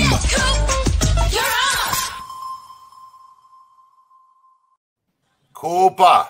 Good morning, everybody. How you doing? Good. Hey, Hey, Juan, Coop. how's it going? Good to see you, man. Yeah. You know, Where did you leave the nice white room the last time? You were that sitting was like I was that I room. remember I was in I think Arizona or New Mexico. Arizona I was when I did that last time with you. Mm-hmm. So it was like all white. Yeah, it was a hotel room, and I was just trying to find a place to do the show that day. Now you are broadcasting from your Perdomo studio. Yep, I'm in the home base here. Juan, that book that you just mentioned, that Cinco Décadas book, that is a special book. I got to tell you, it's a book that I pick up time and time again. I mean, it tells the Joya de Nicaragua story to the T. And it's just, there's great articles, great pictures in that, and it's something special. I do enjoy that book a lot. I appreciate it, man. And actually, it tells the Joya Nicaragua story, but it tells a lot of the tobacco story, the Nicaraguan tobacco story. That's the history that we wanted to share. Sure, yeah. And that's why we went over to get a lot of old books to see how the history was portrayed. And one of the things that we found out that it tended to be very almost boring the way the history was told, in a traditional way. So we wanted to do a spin, and instead of telling the story in a traditional way, we wanted to tell the story through the lives of the people. So we start focusing on, how the founders, how the first people that were working in tobacco, how Plasencia evolved, how he lived the history of the Nicaraguan tobacco growth, and how everybody else did. So it's a cool book, and I appreciate you reading it. Yeah, it's one you leave on the coffee table, and you could just, like I said, pick it up time and time again, and it's a great reference. And like I said, it's one of those books. I enjoy books like that where I don't have to just read it once and put it down. It's one that you can just keep out there, and it keeps everything just fresh. So it just was really well done. And that was very limited, right? That wasn't like an ongoing production. Yeah. That wasn't like a, for sale type of thing. It was just more for us and giving it to friends and celebrating the 50th anniversary, just by doing something different, something nice. Yep. I can't believe 55 is right around the corner for you guys. Yeah, next year. Next year, yeah. So it went fast. It went fast. It sure went fast. Yeah. All right, Coop. What is the scoop this week? What you got? All right, we'll kick it off with the topic of responsible marketing has come up again this week. Yeah, it's not going away. Has it? Yeah. Yep. So, responsible marketing, it was a kind of a thing that started a couple months ago when, actually back in February, the PCA was starting to make awareness of the fact that their cigars are using characters, food, and candy. And at the time when that came out, it was considered kind of a soft approach. They said, well, we just want to make people aware of it. We're not saying anyone's been doing it a lot, but, a lot of people kind of saw that. And this week, there was an article that was posted by the PCA on their website by Glenn Loop and Josh Habarsky. It was called "Let's Not Candy Coat the Situation." And this article was definitely a much stronger tone. And I don't think a lot of people noticed this, but there were words in there such as "these things need to cease immediately." And now they have raised the topic of self-regulation, which was something that wasn't mentioned 2 months ago. So it's pretty clear that they're taking a stronger position as far as this goes, and it's going to be curious to see, because apparently this is going to be something they're going to be discussing at the trade show. And I don't know if they're going to have a town hall forum or not, but I think it's going to be probably one of the more interesting seminars if that is what they're going to do this year. Doesn't seem to be a topic that wants to die down on any level, huh? It's not. I don't think it is going to die down. And it's it's interesting because there's stuff that's obviously egregious to this, and then there's that gray line stuff, and it's something that I don't think it's going to go away. Interesting. I have to check out that article. What else you got going on? Okay. A couple weeks ago, we had George Rico from Gran Habano. Yes, we did. Yep, and we got a photo for this one.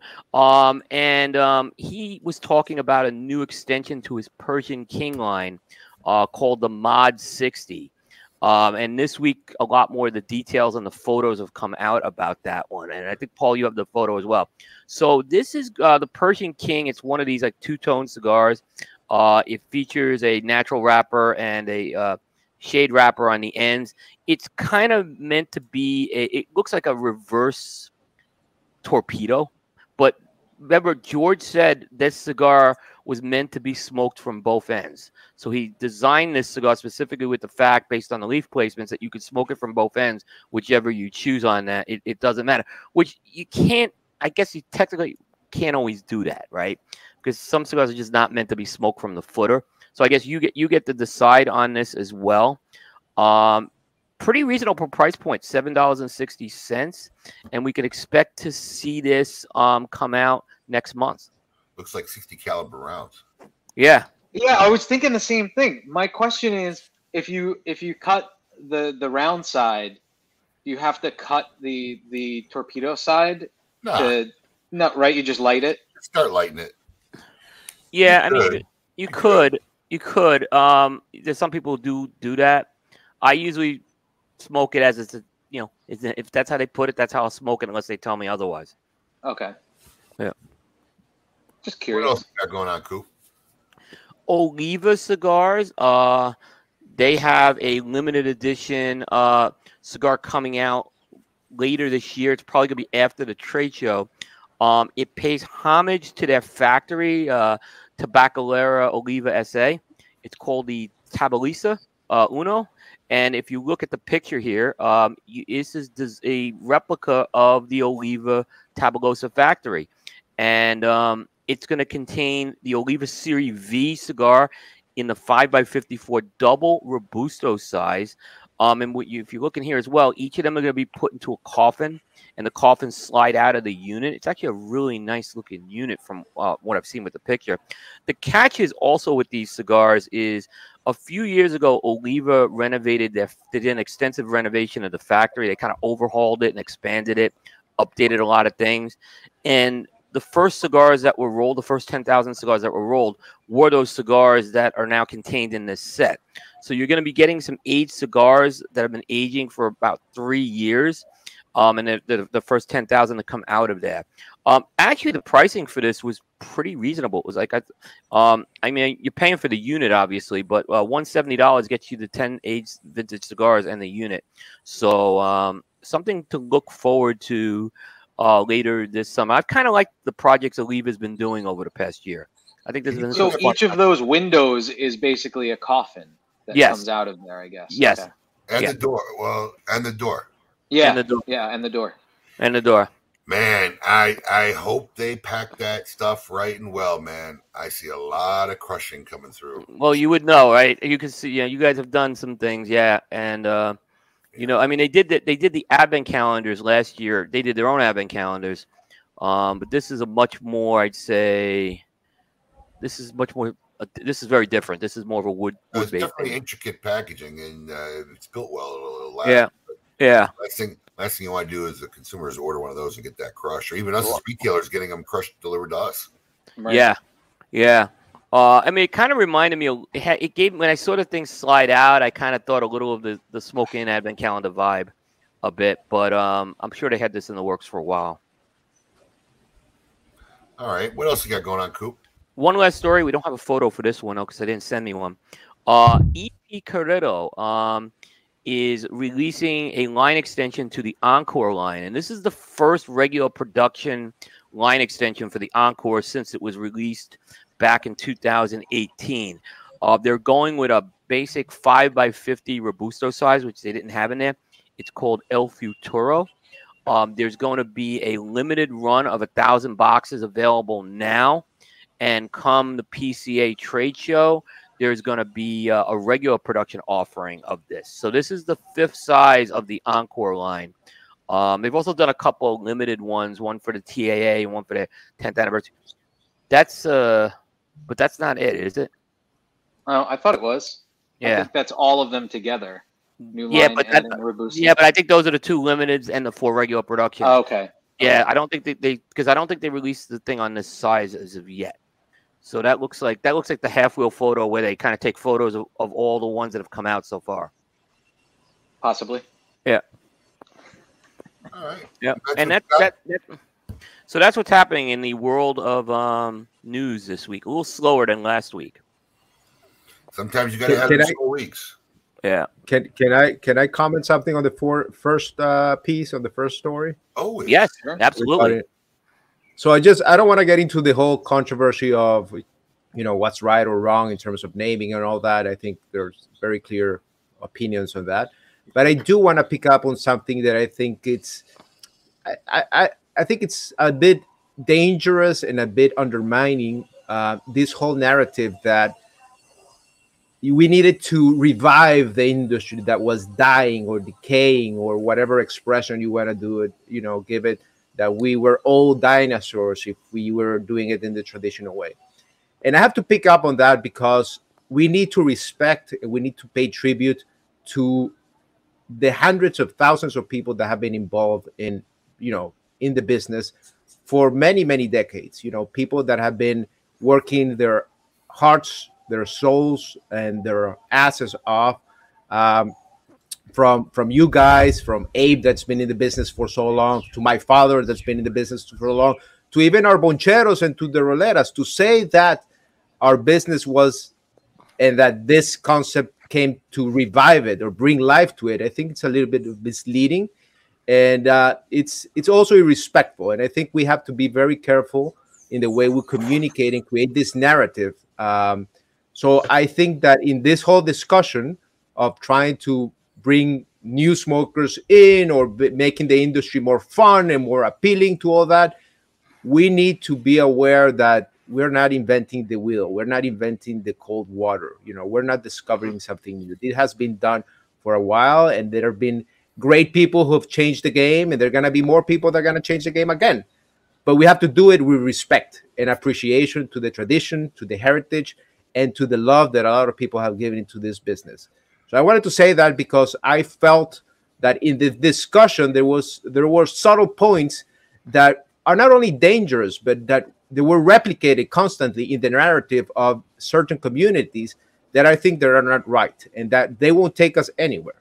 I think the discussion they're the furthest from the truth, Juan. Exactly. What I mean? What you're saying is on point.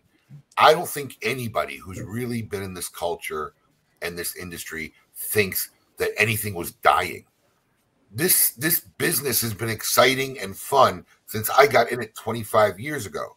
And us as a company, as well as many other companies, have found a plethora of ways to keep the excitement and keep it interesting and maintain the proper dignity we need as an industry. anybody pushing this narrative that you see out there that they're saving, they're changing it, is nothing but pure hubris. It's just hubris of the utmost level, and it's the furthest from the truth. And it preys on the people who are just getting into this, who sadly are discovering the culture under false pretenses. We can only hope that in time they become more educated and learn what's really going on and what this industry is really about. But these guys are preying on people, and that's the truth. There's no truth to that narrative. It's not only disrespectful, it's completely unfounded. Yeah, and plus of that, and the notion that we were, that cigar smokers are, that they're exclusive, so people get intimidated. I, as a young person, came into this business as a relatively young person, and one of the first things that I caught, and one of the reasons that I fell in love with this business, was precisely the openness, the warm-heartedness of cigar smokers all over the world, cigar makers, tobacco growers, cigar retailers, and the growth of this community has not been, based on the exclusion of anybody. On the contrary, and I think anybody that feels the love and the passion and the drive to continue being in this business does it because we feel that sense of community and that gratitude and respect to each other.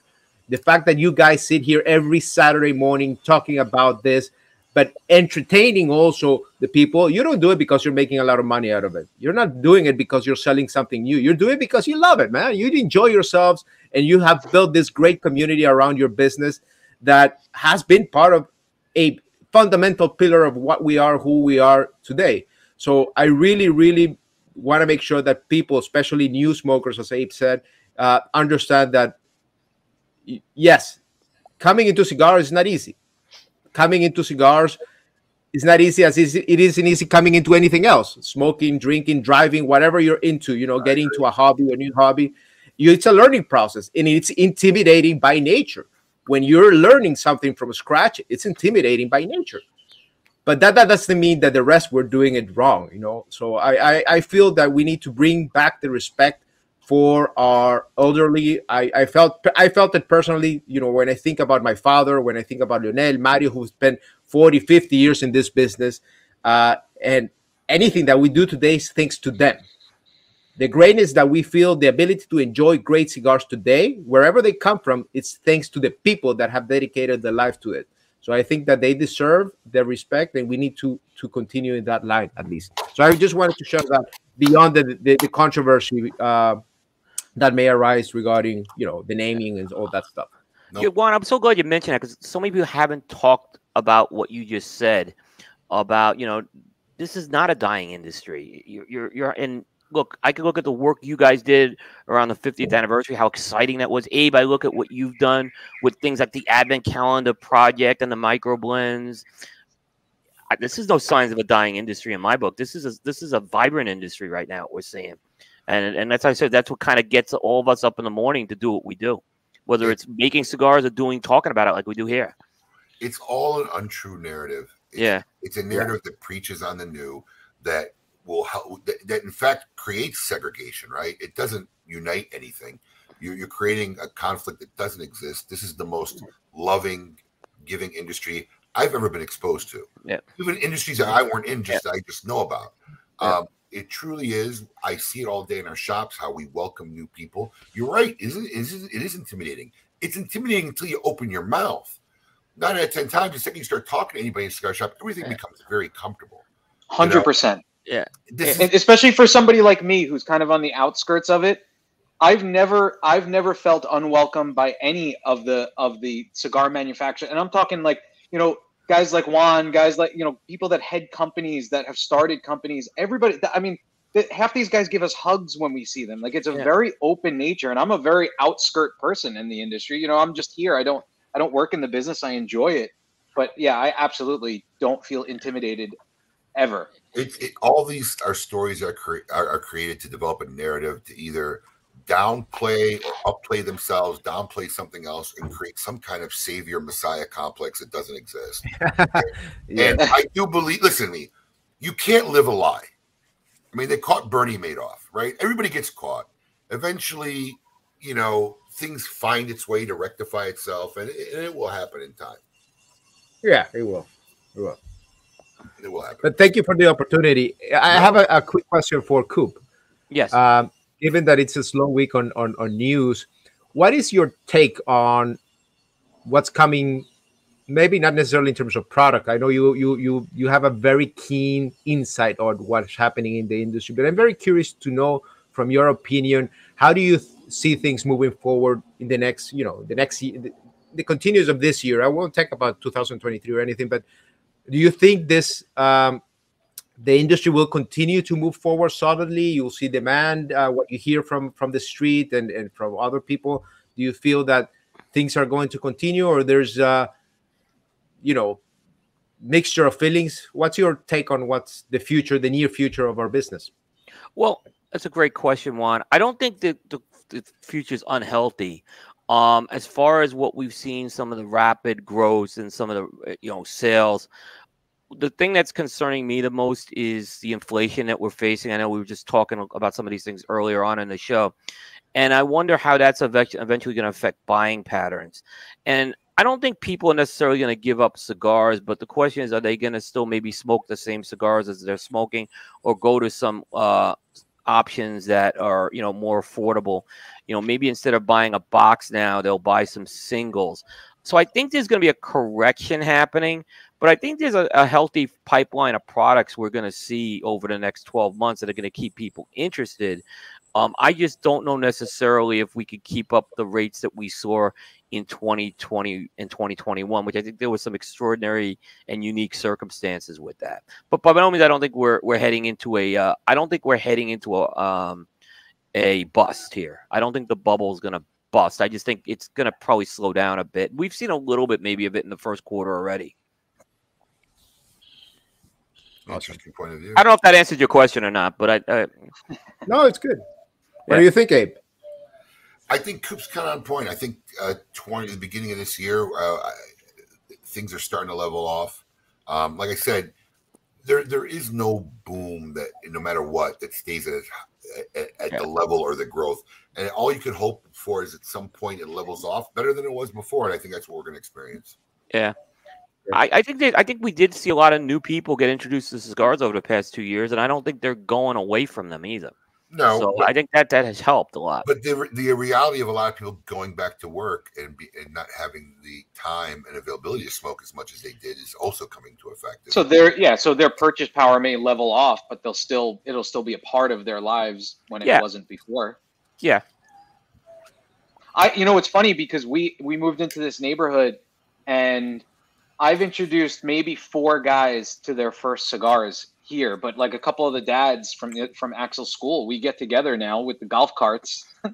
And we drive to like a common area of one of our houses and we sit out back and we just, drink bourbon and smoke cigars. And it's cool for me because I get to introduce, it's weird that I'm the cigar guy, but I get to introduce them to a lot of brands and things that they normally wouldn't know about. So it's been a cool educational process for me and them, learning what they like. But it's the same type of thing. Like since the pandemic, they're like, I picked up one of these recently and I just really enjoy cigars. My dad used to smoke them and I never touched them. And so I definitely see it just in my small circle of friends that guys that, they smoke one cigar and then they come back and they have a 10-pack of something. And they're smoking on a regular basis. And people want to learn about this stuff. This came up a little earlier, what Juan was saying. There's definitely a quest for knowledge at different levels, whether it's maybe a small bit or maybe going deeper. But I've seen the newer people that all want to learn a lot more. And then when they learn a lot more, some of them get very interested in this. It's like wine and spirits. It really is the same type of thing. It's an art form, obviously, as you guys know. But yeah. Good stuff. All right. Well, this week we have a very special edition of Tale of the Tape. Do we even want to run an intro for this, or should we just go right into it, Alex? I just like the intro. Well, let's go ahead and play Tale of the Tape, Season 4.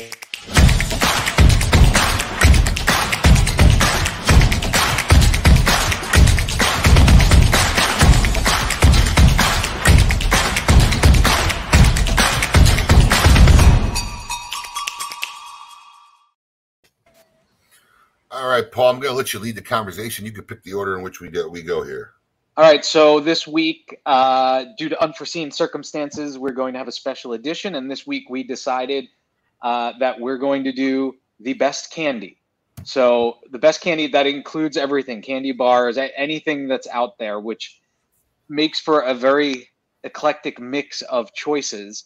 So, I mean, Abe, do you want to start? Because you have 2 picks, and I don't understand how that works. So get that out of the way. Picks, I'm going to have an honorable mention, if that's all right with you, Paul. Oh, well, you didn't explain that, so I saw 2 picks. And Alex, you're on go mute. ahead. Obviously, thank God, probably. Anyways. Yeah, I didn't get an honorable mention. Well, you didn't think of it. What do you want me to tell you? Who told you couldn't have one? Everyone always wants to punish the innovator, right? The guy who thinks of something. You know, I just wanted 2 picks. Yeah, exactly. Listen, this wasn't easy as I delved down into it, right? I had Heath Bar up there. I had Almond Joy. I had whatchamacallit. I don't even know if they still make whatchamacallit. Yeah, they do. You can get them. Yeah. Yeah, whatchamacallit, another great cigar. But ultimately, as far as bar wise, I had to go with a classic that goes way back. And my pick was the 100 Grand. That's a great pick. It's like a Rice Krispie treat loaded with caramel, topped with chocolates. I mean, it is, and it's long to eat, man. You'd be chewing it, smacking it. It's a great, great bar. But I had to give an honorable mention because for me, this is like the ultimate wrapped candy is the resin. These things are like addicted. I can finish a whole bag upon opening them. It's beautiful. Chewy caramel and rich chocolate, and the combination is unbelievable. That chocolate just creates like the perfect combination of that caramel. I'm telling you, and you know that bag doesn't last 10 minutes in my house. Gets torched. So that's my honorable mention as a wrapped candy. But 100 Grand was my pick for top candy bar. I'll go next because I'm going to catch a lot of crap. But this was really hard for me because I normally say to people, I don't consider something a dessert or candy unless it has chocolate in it. But I tried to say to myself, if I could pick any type of candy right now, what would I pick? Like what do I go to no matter what when I'm on the road or whatever? And I have to say it's an oldie, but to me a goodie. You guys are going to give me crap, but Good and Plenty is that candy for me. I can eat that whole damn box. I love it. I love the sweetness of the shell on the outside, and I love licorice. It's one of my favorite things in the world. Whenever Robert Caldwell comes, I love it because he always brings different kinds of pure licorice with him. I'd like to know what box you can't finish. Well, they have the big ones at Costco that are about that big, and I try not to finish them. But usually in a 24-hour period, I'll finish it. Good and Plenty's a good thing. I just don't know if it's a top. I love it. Love my good. Charlie said. And by the way, we'll let Coop go next because if you think that mine's not a top one, let's see what Coop has. well, you guys already got the Charles Chips thing wrong, and you guys will be getting some Charles Chips at some point. Whose chips? Charles Chips, the potato chip. Is he related to God? What's the guy's name that made the buns this morning? Brian? Oh, Brian's Buns. Yes. No, but you should read the comments on Brian's Buns. Charles Chips are beloved, and you should be reading the Smoking Social on all the positive comments on that. Charles Chips. Go ahead, Coop. What was your pick for best candy? All right. Best candy of all your best favorite candy. That's what this is. All right. So there is a little bit of a personal thing. This is candy my dad used to buy me, and he bought it for my kids as well. It's called Fun Dip. Okay, and what it is you get these pouches, and it's just powdered. It's sugar. Everybody knows what Fun Dip is. Yeah. Okay. And the idea is you take that stick and you dip the stick in there, and it is heaven. I mean, it's just pure sugar is what it is. And the fun part was always like, which flavor would you pick first? Because you get those multi-packs. And it used to be the thing I'd love to get in my Halloween bag as a kid too. Is Fun Dip was always at the top of the list there. And then the best part is when you're all done, you eat the stick. And that was just so good. That's my one thing. I love Fun Dip, but the stick is just kind of a letdown. Just plain really? sugar. Compared to Fun Dip, compared to the actual sugar cocaine, the stick is a little bit of a letdown. I love the stick. My kid is not allowed to eat Fun Dip unless it's like 12 noon, because if he has a Fun Dip at like 6 p.m., he's on and popping until 2 a.m. Well, my mom was horrified when my dad would get it for me, and my wife was horrified when he got it for my kids. And the thing is, like, my wife's like, you have to eat all the Fun Dip. You can't like save the stick afterwards. You know, right? It has to go. You know. I never understood that can. All it is just colored sugar. It's trash can. It's trash candy. It's sugar. The licking of the stick and the keep dipping it. A lick. I never understood that. Oh, it's good. William Cooper, you are better than this one. The peanut gallery has emerged. Well, I mean, if you think that any of our choices were obscure, go ahead, Alex. All right. I don't know that it's obscure. Maybe it is, but I went with Peanut Chews, the official candy of Philadelphia. That's just a great pick, Alex. I mean, just morsels of dark chocolate, peanuts, and molasses that are just phenomenal. I can't even explain how good Peanut Chews are, and the greatness that you don't like. You didn't finish it. Put them in the freezer. They come out. They're a little crunchy afterwards. What is the difference between that and a chocolate covered payday? There's not. That's what it is. That's what it is. No, it's not. No, it's I would say the chocolate is different. It's from Philadelphia. Dark chocolate. It's molasses. You've never had. I can't believe you've never had. I'm gonna go to Wild. I tried to send Marissa yesterday. He wouldn't let her go. I'm telling you, you will see when I get you some Peanut Chews. I had one in my youth years and years ago, but I thought the exact same thing. Oh, somebody put chocolate on a payday. That's awesome. First of all, chocolate paydays were long. I never had a chocolate payday though. Okay. Peanut Chews are like it's like 100 years old. It's the official candy of Philadelphia. I never understood the infatuation with peanuts in candy bars. I do like it. The peanuts are literally the most unexciting nut in the history of any nut. No, it's actually not a nut. Oh, it's a legume.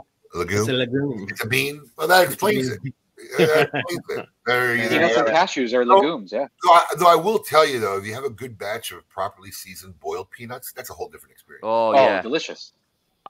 That's a whole different experience. Boiled peanuts down by me, and you go into South Carolina, you get some great boiled peanuts. Yeah, peanuts, a good batch of boiled peanuts, that's a whole different thing. So Kevin Shahan is asking, and of course we are going to ask our guest as well. Juan, I'll try to find a picture of it, but what is your favorite candy?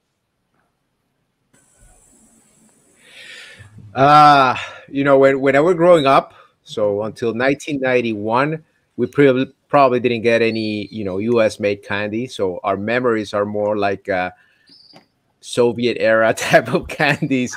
So my memory goes back to an imitation of M&Ms. They're called in Spanish botonetas.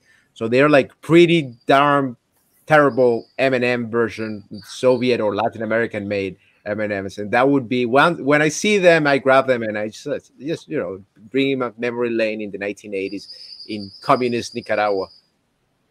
So, but after that, I would say what's this called? This is the peanut butter one. It's the yellow. Oh, there you go. There you go. That's the nice packaging. That's not the old packaging. No, the yellow peanut butter bar that had Bart Simpson related to it. Butterfinger. That would be my go-to. That was. Does anybody know what's really inside a Butterfinger? I don't know. It's peanut butter based, but it's some flaky stuff. They're good in a milkshake. They're good in a milkshake. They really are. Oh yeah, I think Dairy Queen does milkshake. Yeah. Butterfingers. Yeah, exciting candies. But Butterfingers are good. I've never had a whole bar. I've only had like the fun-sized one. Yeah, because you only get them at Halloween when someone throws them in one of your kids' bags. It's the only time I ever see a Butterfinger. Yeah, my kids won't eat them, so I'll eat those. My kids don't really love chocolate, to be honest. Yeah, are we all on consensus that the plain M&Ms are probably like the worst rendition of M&Ms? Only good in milkshakes and ice cream. Otherwise, when they get hard in the ice cream, they're great, man. Yeah, but that's it. But as a plain snack, no way. Peanut butter, we peanut M&Ms, no way. There's a Butterfinger. It took a long time to find that. But I'm more infatuated with this. Botonetas. Yeah, I am too. Botonetas. All right. All right. In our traditionally closing fashion every week, we have a special segment sponsored by the fine folks over at Gurkha Cigars called Would You Rather? And Juan, we have a couple questions lined up for you to see what you would rather.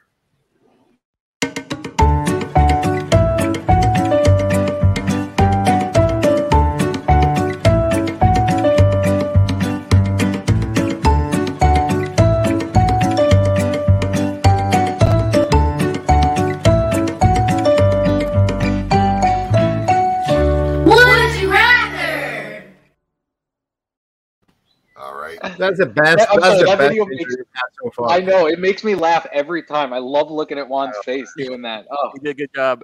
Those are the audio bite at the end are my kids too. I had my wife record 6 different ways of them saying it. They actually said it differently with different inflections, and that's the one we went with. I thought it was a Paul Disney clip. I thought it was from Paul Disney, actually. No, that was the kids, and but that's how many kids Abe has. That it sounds like a classroom full of kids. All right, here we go on. Question number 1: Would you rather go back to age 5 with everything you know now, or know everything that your future self would learn now? Ooh. Oh, that's a profound question, man. Deep. No, I would go back. I would go back to age 5. Really? I don't want to know everything that my future self will learn. No, I will. I will go to age 5. I could see if you're older, because you know a lot more. Going back to age 5. But I think if you're at the point where there's more of your life ahead of you than there is behind you, you gain more knowledge knowing what's coming. But what happens then? You know everything that's gonna you learn. What's exciting then? You make some good investments. I guess that's good true. Investment. You can know. You could still make a good investment going back to 5, man. You can. I would buy a whole lot of Apple and crypto right now, man. Right? You could say, "Oh, maybe that's not the one for me that I should marry." There's a lot of stuff you can avoid knowing what's up ahead, So, all right, that's a good. Question number 2: Would you rather have unlimited international first-class tickets, or never have to pay for food at any restaurant?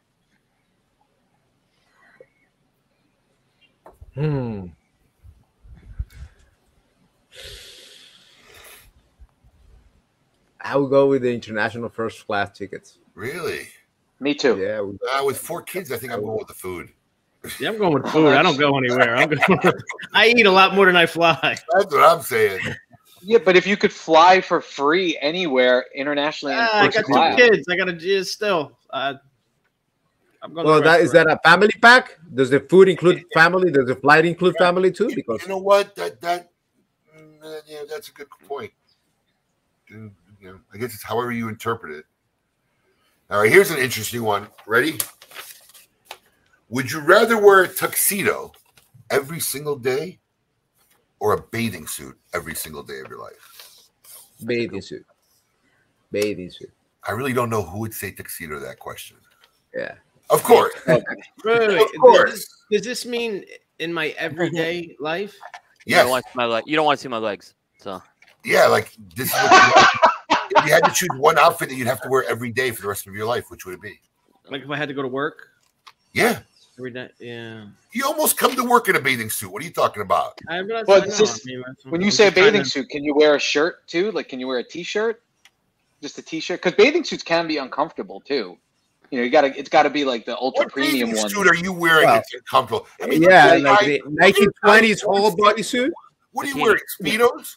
Bikini. No. So how some men's bathing suit have that mesh inside that's uncomfortable. You got to get the ones that have the boxer brief built in. No, I don't cut it out. I don't like that. Because then you feel it on your waistband. I get the ones that have a boxer brief built in. That's my new jam here. So I could wear those every day, no problem. But you don't like dressing up ever? That's my other thing. I do like dressing up. I like dressing up. I just don't know if I want to be in a tux. Yeah, every day. I hate dressing up. Yeah, I don't mind dressing up. I wore a suit every day for a few years. That's one of my things I love about this industry, and it was Abe's advice. Since Jonathan Drew, there's no rules to way you have to dress at anything. There's no rules to how you have to dress at anything in this industry. Pretty much. All right. much, I yeah. want to thank everybody for joining us today. Listen, do we still have the graphic? There are still tickets available for a very epic rooftop party here in Florida. Sorry for those out of town, but there are tickets available. This is going to be an epic event. It's the launch of our 25th anniversary cigar called the Raji. Jonathan Drew's going to be there. Willie Herrera is going to be there. Every box comes with an ashtray. There's also a whole bunch of other cigars. You get Savage Feast, Cajachinas. There'll be open bar, hors d'oeuvres. This is going to be a real night to remember. Just go to smokein.com, reserve your tickets. There's only a limited amount available. We still have some left. And that's for this box right here. There you go. He's got it there. That's for this box right here. Coming out on that party will be on May 5th, and on May 6th, we're going to have a virtual event and release. 6th, 7th. Thank you. That rooftop party is May 6th. And you could win that. Yes. No, the rooftop one, we're going to give away a big one. That's the one we're going to give away during the virtual event. Easier to ship. Okay. Thank you, pausers, for that hard-learned lesson. It's easier to ship. We're going to give away the little mini tabletop ashtray during the virtual event, which will be May 7th. I believe it's 7 p.m. Eastern Standard Time. So a lot of things going on. Our guest next week, thank you for not updating the outline, Paul. But it'll be Fred Rui. We're going to talk to our good friend Fred Rui, see how his new position is treating him over at Illusion Cigars. Juan, thank you for joining. It looks pretty good. He's been on vacation, it seems like, since he started. I was going to say that. I was like, what a fucking job. I think Fred's life is just vacation, period. So God bless Fred Rui. Juan, thank you for joining us on this Saturday morning. Thank you. Down in thank you, Juan. Coop, thank you for your contributions. As always, we hope we entertained you. You had a little fun, and maybe if we were lucky, you might have even learned a little bit something. Catch us next week. But until then, everyone, keep it lit.